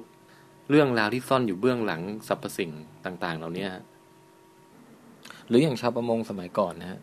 ออกเรือตอนกลางคืนจำได้หมดว่าดาวดวงไหนชื่ออะไรตำแหน่งอยู่ตรงไหนบ่งบอกถึงทิศอะไรข้างขึ้นข้างแรมน้ำขึ้นน้ำลงกลุ่มดาวไหนขึ้นเดือนไหนคือรู้จักท้องฟ้าราวกับเป็นเส้นลายมือของตัวเองอันนี้ก็ถือเป็นความรู้แบบหนึ่งนะแต่ความรู้อีกแบบหนึ่งเนี่ยเกี่ยวกับดาวเหมือนกันแต่เป็นคนละด้านกันเลยนะนั่นก็คือความรู้ที่ว่าไอ้จุดแสงเล็กๆๆๆกระจิตนิดเดียวที่คุณเห็นอยู่บนท้องฟ้าเนี่ยจริงๆแล้วมันคือกลุ่มแก๊สที่มีมวลมากมายมหาศาลบางดวงนี่คือใหญ่กว่าดวงอาทิตย์เราเป็นร้อยๆเท่าแล้วมวลที่ใหญ่จนน่ากลัวนั่นน่ะก็ถูกแรงโน้มถ่วงดูดเข้าหาศูนย์กลางจนกระทั่งมันอัดแน่นมากอะตอมเนี่ยมันเบียดกันจนแบบมันชิดไม่มีที่ให้เบียดแล้วอ่ะจนถึงขั้นว่าอะตอมเนี่ยต้องหลอมรวมกันเกิดเป็นปฏิกิริยานิวเคลียร์ฟิวชั่นแปลงจากธาตุที่มีน้ำหนักเบาอย่างไฮโดรเจนมารวมกันให้หนักเรื่อยๆกลายเป็นฮีเลียมกลายเป็นไนโตรเจนกลายเป็นออกซิเจนกลายเป็นคาร์บอนและระหว่างนั้นก็ปลดปล่อยพลังงานที่แบบมากมายมหาศาลสุดแสนจะจินตนาการเป็นแสงสว่างที่เจิดจ้าจนกระทั่งถึงขั้นว่าสามารถส่องข้ามจักรวาลอีกฟากหนึ่งมาถึงให้พวกเราเนี่ยได้เห็นได้ไม่ใช่แค่นั้นที่แบบมหัศจรรย์ใจอีกเรื่องหนึ่งก็คือว่าภาพดาวที่เราเห็นล้วนแล้วแต่เป็นภาพจากอดีตเพราะว่าแสงมันเดินทางมาไกลมากเราไม่ได้เห็นภาพที่มันเป็นอยู่ณปัจจุบันบางดวงเราเห็นมันเนี่ยสว่างอยู่แต่เราเห็นภาพอดีตของมันเมื่อหลายไม่รู้ว่ากี่ล้านปีก่อนทุกวันนี้จริงๆมันอาจจะดับสลายไปแล้วก็ได้แต่เราไม่รู้เช่นเดียวกันถ้าสมมติมีดาวเคราะห์สักดวงหนึ่งที่อยู่ห่างจากโลกเราไป65ล้านปีเขามองเรามาตอนนี้เขาก็ไม่เห็นเรานะแต่เขาจะเห็นไดโนเสาร์กำลังถูกอุกกาบาตถล่มทำให้สูญพันธุ์แทนนี่อย่างเงี้ยนี่เป็นความรู้อีกแบบหนึ่งแบบที่สองหรือเอาอีกสักตัวอย่างหนึ่งขอโทษทีนะ ออกนอกเรื่องมาไกลแต่ว่าโทษทีพูดแล้วมันปากนะครับก็คือสมมติชาวประมงเองก็ได้ชาวประมงเนี่ยรู้จักหมดฮะปลาแต่ละชนิดหน้าตายังไงต้องตกแบบไหนชอบอยู่น้ำแบบไหนต้องเอาเรือไปตรงไหนถึงจะเจออะไรเงี้ยนี่ความรู้แบบหนึ่งซึ่งก็ลึกซึ้งมากนะฮะความรู้อีกแบบหนึ่งนักวิทย์สักคนหนึ่งมองเข้าไปในดวงตาของปลาเนี่ยไม่ได้เห็นแค่ปลาแต่เห็นไปถึงเซลล์เห็นไปถึง DNA เห็นความเชื่อมโยงในระดับวิวัฒนาการว่าปลาเนี่ยเป็นญาติกับคนกับกิ้งก่ากับนกทั้งหมดนี้สัตว์มีกระดูกสันหลังทั้งหลายเคยมีบรรพบุรุษร่วมกันมาเมื่อเกือบ400ล้านปีก่อนหรือมองเจาะลึกไปอีกถึงเหตุผลทางวิวัฒนาการที่ปลามีรูปทรงแบบนี้เหตุผลที่นกมีรูปทรงอีกแบบหนึ่งเหตุผลที่คนมีรูปทรงอีกแบบหนึ่งประวัติความเป็นมาทั้งหลายทั้งแหล่ซึ่งเป็นเหตุผลที่ซ่อนอยู่เบื้องหลังว่าทำไมชีวิตถึงเป็นอย่างที่มันเป็น หรือมองเชื่อมโยงกลับไปถึงดวงดาวก็ยังได้ว่าในระดับอะตอมเนี่ยคาร์บอนทุกอะตอมที่อยู่ในสิ่งมีชีวิตทุกตัวบนโลกไม่ใช่แค่ปลากับคนรวมไปถึงแบคทีเรียถึง แย้ถึงหมูเห็ดเป็ดไก่อะไรก็ตามแต่คาร์บอนในตัวพวกเราทั้งหมดเนี่ยสื่อไปจริงๆก็ล้วนก่อเกิดขึ้นในใจกลางดาวฤกษ์อย่างที่เล่าไปแล้วว่าปฏิกิริยานิวเคลียร์ฟิวชันนั่นแหละต้นกำเนิดของคาร์บอนอะตอมในตัวพวกเราทุกคนเกิดขึ้นในใจกลางดาวสักดวงจากที่ไหนสักแห่งในจักรวาลไกลโพ้นนานนับหลายพันล้านปีมาแล้วนักวิทยาศาสตร์มองปลาตัวหนึ่งแล้วคิดได้ทั้งหมดนี้แต่ถ้าให้ตกปลาเนี่ยตกไม่ได้สักตัว อันนั้นต้องชาวประมงเห็นไหมมันเป็นความรู้สองด้านที่มันศาสตร์และศิลป์ที่ลึกซึ้งพอๆกันนะเป็นศาสตร์ที่ลึกซึ้งพอๆกันนะแต่มันคนละด้านเท่านั้นเองนะฮะทีเนี้ยที่พูดมาทั้งหมดเนี่ยครับก็คืออยากจะบอกว่าถ้าสองด้านความรู้สองด้านเนี่ยสมดุลกันได้ก็จะเป็นเรื่องที่ดีนะฮะด้านแรกแบบที่ต้องไปสัมผัสด้วยตัวเองเนี่ยวิดแคสก็สนับสนุนแต่ว่าเราทำได้อย่างมากก็คือมันคือเนื่องจากมันต้องไปสัมผัสด้วยตัวเองรายการเราก็ทำได้อย่างมากก็โดยอ้อมนะฮะก็คือพาคุณไปฟังคนที่เขามีประสบการณ์โดยตรงหรือคนที่คลุกคลีอยู่ในแวดวงหรือในโลกของอะไรสักอย่างหนึ่งวิดแคสเราก็สามารถที่จะเอามาถ่ายทอดโดยอ้อมแล้วก็อาจจะเป็นแรงบันดาลใจให้หลายคนเนี่ยไปสัมผัสโดยตรงอีกทีหนึ่งอย่างเช่นฟังตอนนี้เราจะอยากไปเดินป่าอยากจะไปลองไปเที่ยวนราธิวาสดูบ้างอะไรอย่างเงี้ยนะครับหรือสมมุติอ่านเรื่องโมเลกุลน้ำ H2O ไฮโดรเจนบอนด์อะไรมาเยอะแล้วเงี้ยสถานะของเหลวของแข็งแก๊สคุณก็ลองไปเพิ่มสมดุลอีกด้านโดยการไปยืนกินน้ำแข็งอยู่ริมน้ำตกขนาดใหญ่สักแห่งหนึ่งบ้างนะให้ละอองเย็นจากน้ำตกเนี่ยมันซัดสู้เข้ามาปะทะใบหน้าของคุณจนชุ่มโชกแล้วก็ฟังเสียงน้ำไหลกระทบหินอะไรเงี้ยมันนั่นคืออีกด้านหนึ่งใช่ไหมฮะหรือถ้าใครสมมุติว่าด้านแรกนี่สัมผัสบ่อยแล้วอยู่ใกล้ชิดธรรมชาติมากแต่ว่าไม่เคยคิดจะหยิบหนังสือเกี่ยวกับวิทยาศาสตร์ขึ้นมาอ่านสักเล่มหนึ่งหรือว่าสารคดีธรรมชาติมาดูสักตอนหนึ่งอะไรเงี้ยก็ถ้ามีโอกาสก็เชิญชวนให้ลองมาเข้าถึงความรู้อีกด้านหนึ่งบ้างอย่างเงี้ยนะซึ่งด้านที่สองเนี่ยครับเป็นด้านที่ผมคิดว่าวิดแคสเนี่ยจะช่วยได้มากนะฮะอย่างที่บอกครับด้านแรกคือใกล้ชิดธรรมชาติแบบ outdoor lifestyle อะไรอย่างเงี้ยนะฮะอันเนี้ยมันมีวัฒนธรรมที่โปรโมทเรื่องพวกเนี้ยอยู่ในสังคมไทยเราอยู่แล้วแต่วัฒนธรรมที่โปรโมทให้วิทยาศาสตร์เข้าถึงคนทั่วไปแบบคนที่ไม่ได้เรียนทางวิทย์มาโดยตรงหรือว่าแม้แต่คนที่เรียนทางวิทย์มาโดยตรงแต่ก็มันคนละอารมณ์กับตอนที่เรียนในห้องเรียนนะทำรายการมาเนี่ยมีหลายคนนะครับใช้คำว่าเบิกเนตรคือพี่แทนฟังตอนนี้แล้วแบบเบิกเนตรมากๆอย่างเงี้ยนั่นแหละครับก็เป็นความตั้งใจของผมมาตั้งแต่เริ่มนะครับที่อยากจะโปรโมทความรู้ในรูปแบบที่สองอย่างเงี้ยที่ซึ่งยังไม่รู้จะตั้งชื่อว่าเรียกว่าอะไรดีเรียกแบบที่หนึ่งแบบที่สองไปก่อนแล้วกันนะคือตั้งแต่เริ่มจัดมา20 กว่าตอนยังไม่เคยนั่งตั้งใจอธิบายอุดมการณ์ของวิดแคสให้อย่างละเอียดเท่านี้เลยนะแต่ตอนนี้ถือว่าโอเคในฐานะนะฮะเป็นตอนต้นกำเนิดก็ต้องอธิบายสักหน่อยก็หวังว่าทุกคนจะมีอารมณ์ร่วมไปกับประเด็นที่ผมพูดเนี่ยนะครับแล้วก็ได้เข้าใจต้นกำเนิดทางความคิดของวิดแคสมากขึ้นนะครับโอเคแม่กว่าจะสาธยายออกมาได้หมดยากเหมือนกันนะครับเนี่ยพูดคนเดียวนะฮะไม่มีปองแปงอาบัน แต่อย่างไรก็ตามครับก็คือว่าย้อนกลับไปที่นราธิวาสในค่ำคืนนั้นเนี่ยนะเดือนพฤศจิกายนปี2007นะครับถ้าจำไม่ผิดนะครับเราก็ยังมีคุยเก็บตกนู่นนี่นั่นอีกนิดๆหน่อยๆฮะกับ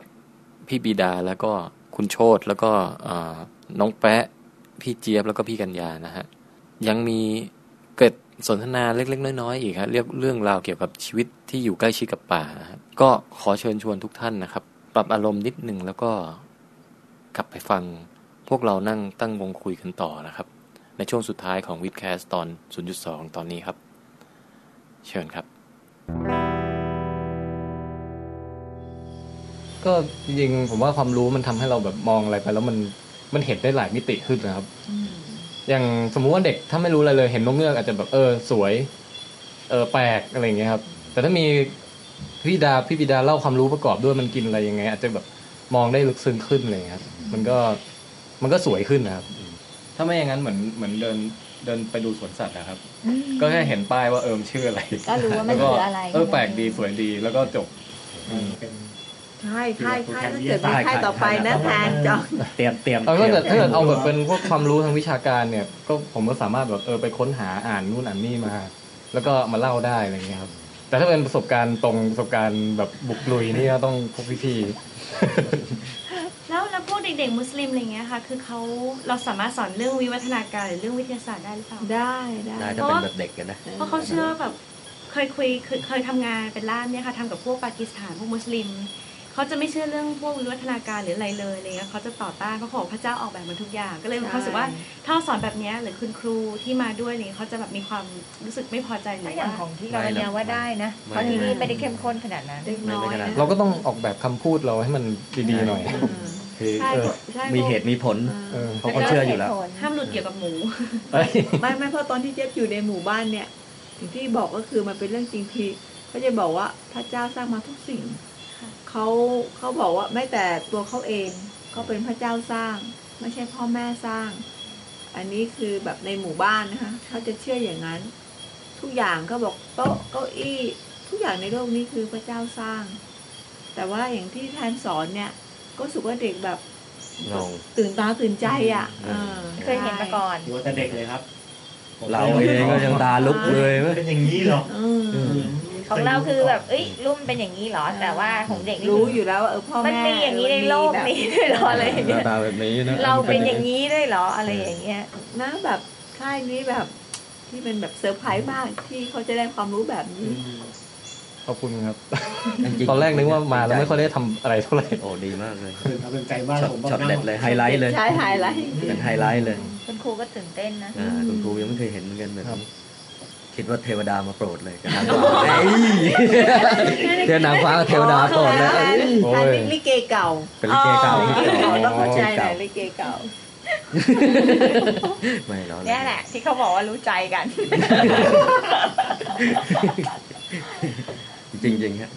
ดีใจป่าที่นี่มีพวกสัตว์ใหญ่อะไรไหมฮะป่าน่าจะสมเสร็จใหญ่สุดสมเสร็จนี่ก็หายากหายากแล้วทีนี้ไม่แน่ใจว่าตัวที่มันตายเป็นตัวสุดท้ายหรือเปล่าเพราะผมไม่เห็นรอยมันนานละเมื่อก่อนมาใหม่ๆเคยติดแล้วตายเน่าเหมือนเสร็จแล้วก็หมูป่าเยอะหมูป่าข้างเว้นเนี่ยอยู่แถวนี้แหละตอนเช้าก็โดดมาทุบกระจกมั่งทางมันเห็นตายบ้านหลังนั้นละข้างทุบหมดที่เขาไม้มาแปะไว้คือข้างทุบหมดเลยแล้วมันทุบเอาหาของกินเหรอไม่มันคงจะคิดว่าเป็นเจ้าจ่าฝูงอีกตัวอะไรเห็นเงาตัวเองเห็นเงาตัวเองคิดว่าโจรอะไรเงี้ยโดดต่อยเลยกระจกเกิดแตกบางทีไล่ปุ๊บมาหักกิ่งไม้เนี่ยมาแกล้งกิ่งไม้ก่อนกระโดดเข้าไปทุบกระจกในห้องผมขี้ใส่เตียงอีกต่างหากโถเดียวแสบจริงหน้าตามทะเลนดีนะไอ้ข้างแล้วมีใครเคยหลงป่าบ้างครับนี่หลงป่าน่าจะเคยทุกคนนะครับเข้าป่าหลงป่าทุกคนหลงหมดแหละหลงนี่คือยังไงแบบอยู่ดีก็ทุกคนหายไปหมดอย่างเงี้ย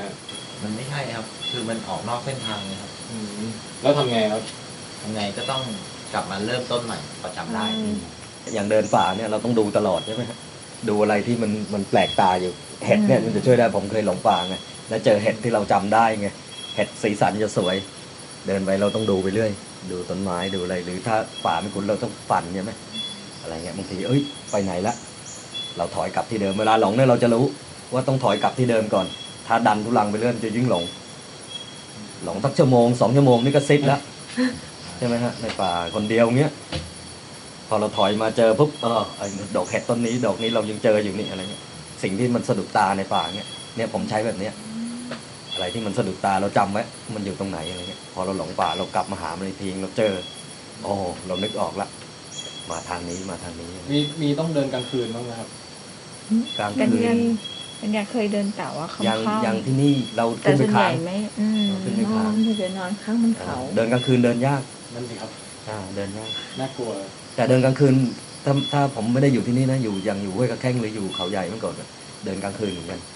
อย่างเช้ามืดก่อนตีสี่เงี้ยเราต้องออกแล้วเพราะต้องก่อนนกไงและทางไกลต้องเดินกลางคืนอย่างที่เราไปแถวนั้นพวกช้างอะไรอย่างเงี้ยเยอะที่ก่อนผมอยู่ที่ห้วยนี่เจอควายป่ากระทิงเลยธรรมดาเลยอยู่ที่หนองม้าแหล่งมันเลยหนีเสือวิ่งหนีเสืออะไรเคยเสือคำรามนี่วิ่งจริงๆเขาไม่ให้วิ่งนะเจอเสือเนี่ยเขาบอกว่ามันคิดว่าเป็นเหยื่อหนีมันอะไรมันจะตะครุบเอานี่ไปกับน้องอีกคนนึงมันขี้กลัวกันเฮ้ยวิ่งทำไมมันจะอยู่ทางที่เกลืออะไรวิ่งแล้วไอเราก็เล็งต้นไม้มันไม่เห็นตัวเพียงแต่ว่าแต่เห็นหางนะมันกระโจนหนีเราคำรามไงรู้แล้วเสือละไอ้น้องนี่มันวิ่งแล้วไม่ถึงสภาพนะอยู่ทางที่เกลืออะไรอยู่ทางที่เกลืออะไรแล้วโกยแล้วไอ้เราก็ไม่วิ่งอยู่แล้วไอ้ของแบบเนี้ยขึ้นต้นไม้หรืออะไรเงี้ยอยากจะเห็นมันด้วยใจอ่ะเพราะเห็นเสือไม่ใช่ง่ายๆนะผมมาอยู่ที่ห้วยมา3 ปีนี่ผมเห็นเนี่ยครั้งนั้นแหละเห็นหางแวบโอ้โหกำลังถึงตอนมันพอดีต้องขออนุญาตขัดจังหวะนะครับคือไมค์เนี่ยครับมันเจ๊งตอนที่พี่ปีดาเนี่ยเล่าถึงเสือกำลังจะขม่ำแกพอดีนะฮะคือมันไม่ได้เจ๊งแบบ 100% นะครับคือมันเหมือนกับว่าไฟมันตัดหรืออะไรยังไงสักอย่างนี่ครับมันเลยอัดเสียงมาได้แบบเบามากครับซึ่งหลังจากนี้อีกประมาณไม่นานแล้วครับประมาณ5 นาทีนะครับที่พี่ปีดาเล่าเรื่องการผจญภัยในป่าต่อนะฮะคุณภาพเสียงก็หลังจากพยายามเอามาซ่อมเอามาปรับเอามาดึงความดังขึ้นมาอะไรต่างๆนาเนี่ยมันก็พอฟังได้ครับแต่ว่ามันอาจจะเสียงแทรกอะไรต่างๆมันเยอะนิดหนึ่งแล้วอาจจะอู้อี้นิดหนึ่งแต่ก็พอฟังได้ถ้าใครสนใจก็ลองฟังดูเองนะครับแต่ถ้าฟังไม่รู้เรื่องไงเนี่ยผมก็สรุปมาให้ฟังตรงนี้ว่าพี่บิดาเนี่ยเล่าต่อเกี่ยวกับเรื่องเสือนะฮะว่าแบบ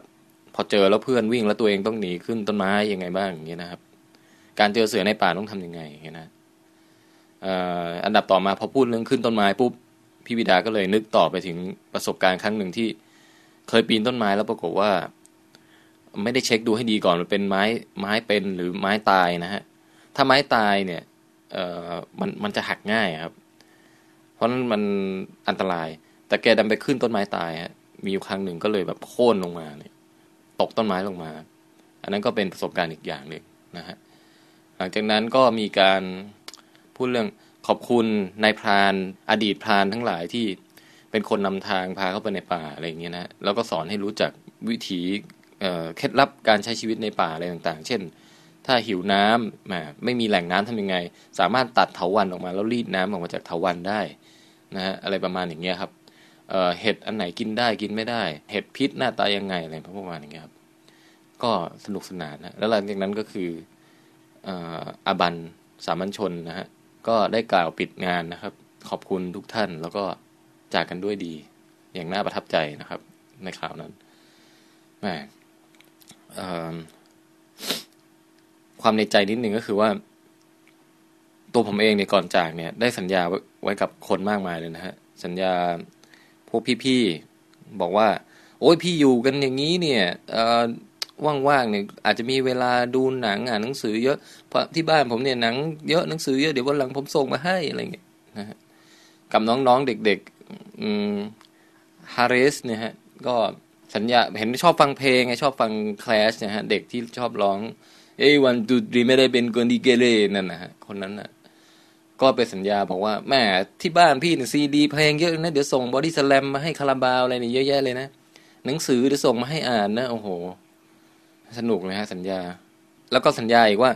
แหมที่อัดเสียงไปเนี่ยจะไปทำรายการตัดต่อมาอย่างดีแล้วก็เผยแพร่ให้คนได้รับรู้เรื่องราวชีวิตที่นั่นอะไรอย่างเงี้ยนะก็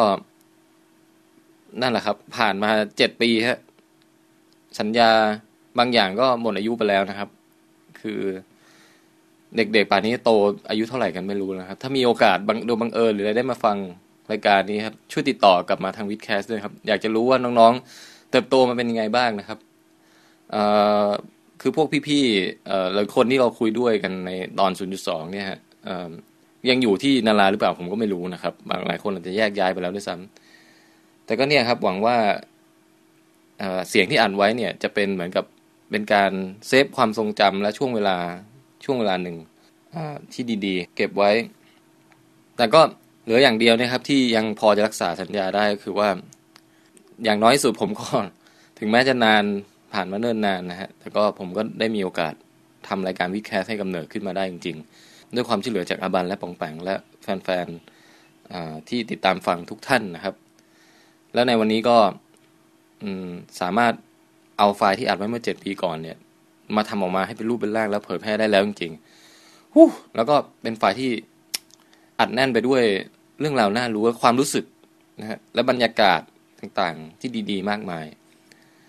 ก็รู้สึกดีใจมากที่ได้ลื้อมันออกมาปัดฝุ่นนำเสนอแก่ทุกท่านนะครับผมดีใจที่ได้เริ่มทำวิดแคสต์เพราะว่ามันเป็นหนึ่งในสัญญาที่ให้ไว้กับตัวเองแล้วก็ผู้อื่นนะข้อหนึ่งที่ทำได้สำเร็จนะครับส่วนอย่างอื่นอีก99อย่างที่ทำไม่สำเร็จนะฮะชีวิตมันยากมันพยายามแล้วแต่ก็ไม่สำเร็จไม่เป็นไปตามที่ตั้งใจสิ่งเหล่านั้นก็ต้องทำใจยอมรับนะฮะแล้วก็ปล่อยวางให้มันเป็นไปตามกฎเทอร์โมไดนามิกข้อที่2นะครับและสุดท้ายนี้ฮะสำหรับอาบันนะครับผู้หญิงคนพิเศษคนนี้นะฮะผมอยากจะขอบคุณความกล้าบ้าบิ่นของเธอที่ไม่ว่าทางข้างหน้าจะมืดจะชันขนาดไหนนะครับเธอก็กล้าที่จะเดินนำไปก่อนเลยนะฮะส่วนผมก็ได้แต่ค่อยๆเดินต้อยๆตามมาทีหลังนะครับ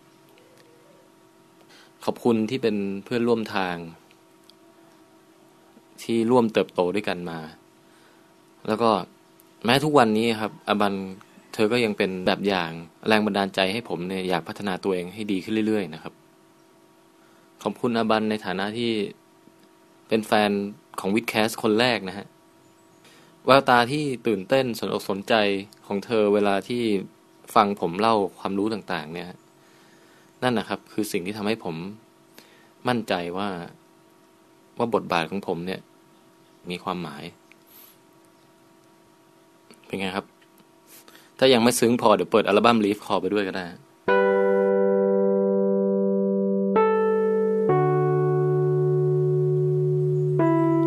ก็ดีใจที่มีอาบันนะครับ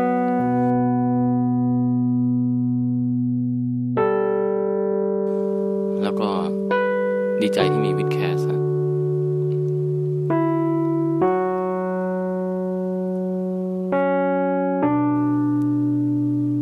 ขอบคุณมากครับ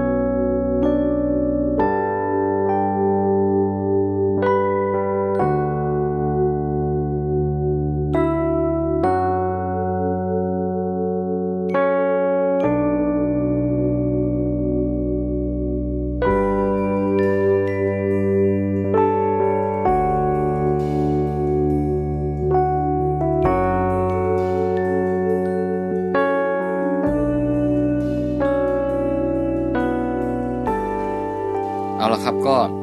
ต่ออย่างนี้ฮะพี่ปีดาจะเล่าต่อครับเรื่องเสือเรื่องอะไรตามที่ผมได้ว่าไว้นะครับแต่ว่าเสียงอาจจะแย่นิดนึงนะครับแต่ตัวผมเองนี่ขอลาไปตรงนี้เลยแล้วกันนะครับแล้วก็พบกับวิดแคสรูปแบบปกติเต็มๆได้ในเอพิโซด22นะครับอัดไปเรียบร้อยแล้วครับเหลือแค่หาเวลามานั่งตัดต่อเราขึ้นแค่นั้นเองนะฮะ สวัสดีทุกท่านก็รู้ว่าเป็นเสือแต่ไม่เห็นทั้งตัวแต่ว่าถ้าฝ่ายป่าช้างกระทิงอะไรนี่ธรรมดาเราเจอเราไม่กลัวอยู่แล้วเพราะฉะนั้นใช้สัตว์ดุร้ายเสือก็ไม่เต็มที่มันก็ไม่เอาคนละมันหนีอยู่แล้วได้กลิ่นคนไปแล้วเสือก็บอกว่าเห็นเรา10 ครั้งเราเห็นมันแค่ครั้งเดียวเลยกับต้นไม้อะไรเงี้ยอยู่ที่ว่าไม่เคยอยู่เหมือนกันสลบเหมือนกันเมื่อก่อนที่วัดอุณหภูมิในต้นไม้อะไรเงี้ยทำให้มาประสานเขาตีในวัดต้นไม้ตายกับต้นไม้เต็มตีนี่ไงนั้นท่าไหนไปตีต้นไม้ตายก่อนเนี่ยต้นไม้มันหักหนุนสูงก็ติดเลยทีนี้ต้นไม้คือใจเนี่ยคิดอยู่แล้วว่าสักวันเนี่ยต้นไม้เราอาจจะตกต้นไม้หรืออะไรเนี่ยถ้าเกิดว่าต้นไม้มันหักล้มอะไรเนี่ยคิดอยู่แล้วว่าจะทำยังไงเราก็พอมีสติเนี่ยพอต้นไม้มันเล่นเองเนี่ยลั่นก่อนนะเหมือนคนเอาฝันขอบต้นไม้ปุ๊บเนี่ยมันก็เอ็นลงเนี่ยมันเอ็นช้าก่อนนะก่อนที่จะถึงพื้นถึงจะฟาดเลยเรากระโดดออกก่อนเนี่ยพอรู้ว่าไอ้ต้นไม้มันต้องไปฟาดกับต้นอื่นใจคิดอยู่ไงไม่รู้ว่าเป็นไงเราก็โดดออกมาแล้วนี้มันก็สูงอยู่ก็แค่เราเข้าตัวเองสำหรับเพลงก็ไม่เป็นไรเราสำหรับไปพักเป็นคนดีเรามาก็เหมือนนักมวยโดนนกอ่ะถือแล้วเราพอเราฟื้นมาก็ต้นไม้มันหักเป็นท่อนๆแล้วมีป้าเกิดหลายต้นถ้าเกาะต้นไม้ไปก็อาจจะมีจุดเรื่องเลยเดินป่านี่พอฟังแล้วแบบนี่คือเรื่องจริงเลยแบบเหมือนว่าคนจริงแบบเดินป่าจริงๆคนในป่าจริงๆนี่แบบแล้วมันก็สังเกตตลอดเวลาเหมือนที่บอกว่าไปป่าจากนักท่องเที่ยวใช่ต้องดูตลอดต้องระวังต้องมีสติต้องฟังเสียงคือคุยไม่ได้เลยคุยเล่นอะไรเงี้ยมันจะไม่ได้ยินเสียงอะไรแล้วก็ทานเนี่ยคนนำทางเนี่ยมีบุญคุณกับเรามากต้องกราบขอบพระคุณด้วยนะที่นี้ด้วยทานเขาเคยบอกเราอะไรสอนเราหลายอย่างเราเรียนรู้จากทานนี่แหละส่วนใหญ่คือเนี่ยเกี่ยวกับเรื่องการกินส่วนใหญ่นะต้นนี้กินได้ต้นนี้คันต้นนี้มีพิษอะไรเนี่ยเขาจะบอกสังเกตเห็ดลักษณะแบบนี้แบบเหนียวนี่มันส่วนใหญ่จะไม่มีพิษเห็ดเกาะระวังอะไรเนี่ยเวลาจะต้มเห็ดกินเนี่ยเห็ดกินได้เนี่ยเวลาต้มกับข้าวเนี่ยข้าวจะสุก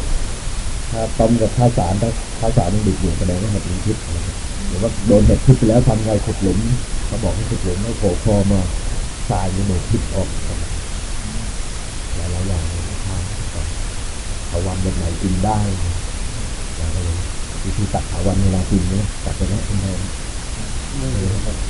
มันตัดพร้อมๆกันชุดๆด้วยใช่ไหมแล้วก็จับต่างๆแล้วก็เทที่หลังป่าแล้วก็ถาวันให้ลูกดูว่ามันจะไม่นุ่มมือมันจะมีน้ำอยู่ข้างในไม่มีน้ำกินใช่แต่มีไม่มีน้ำแต่ถาวันนี่ก็ได้เป็นขันนะน้ำสีสนิทเลย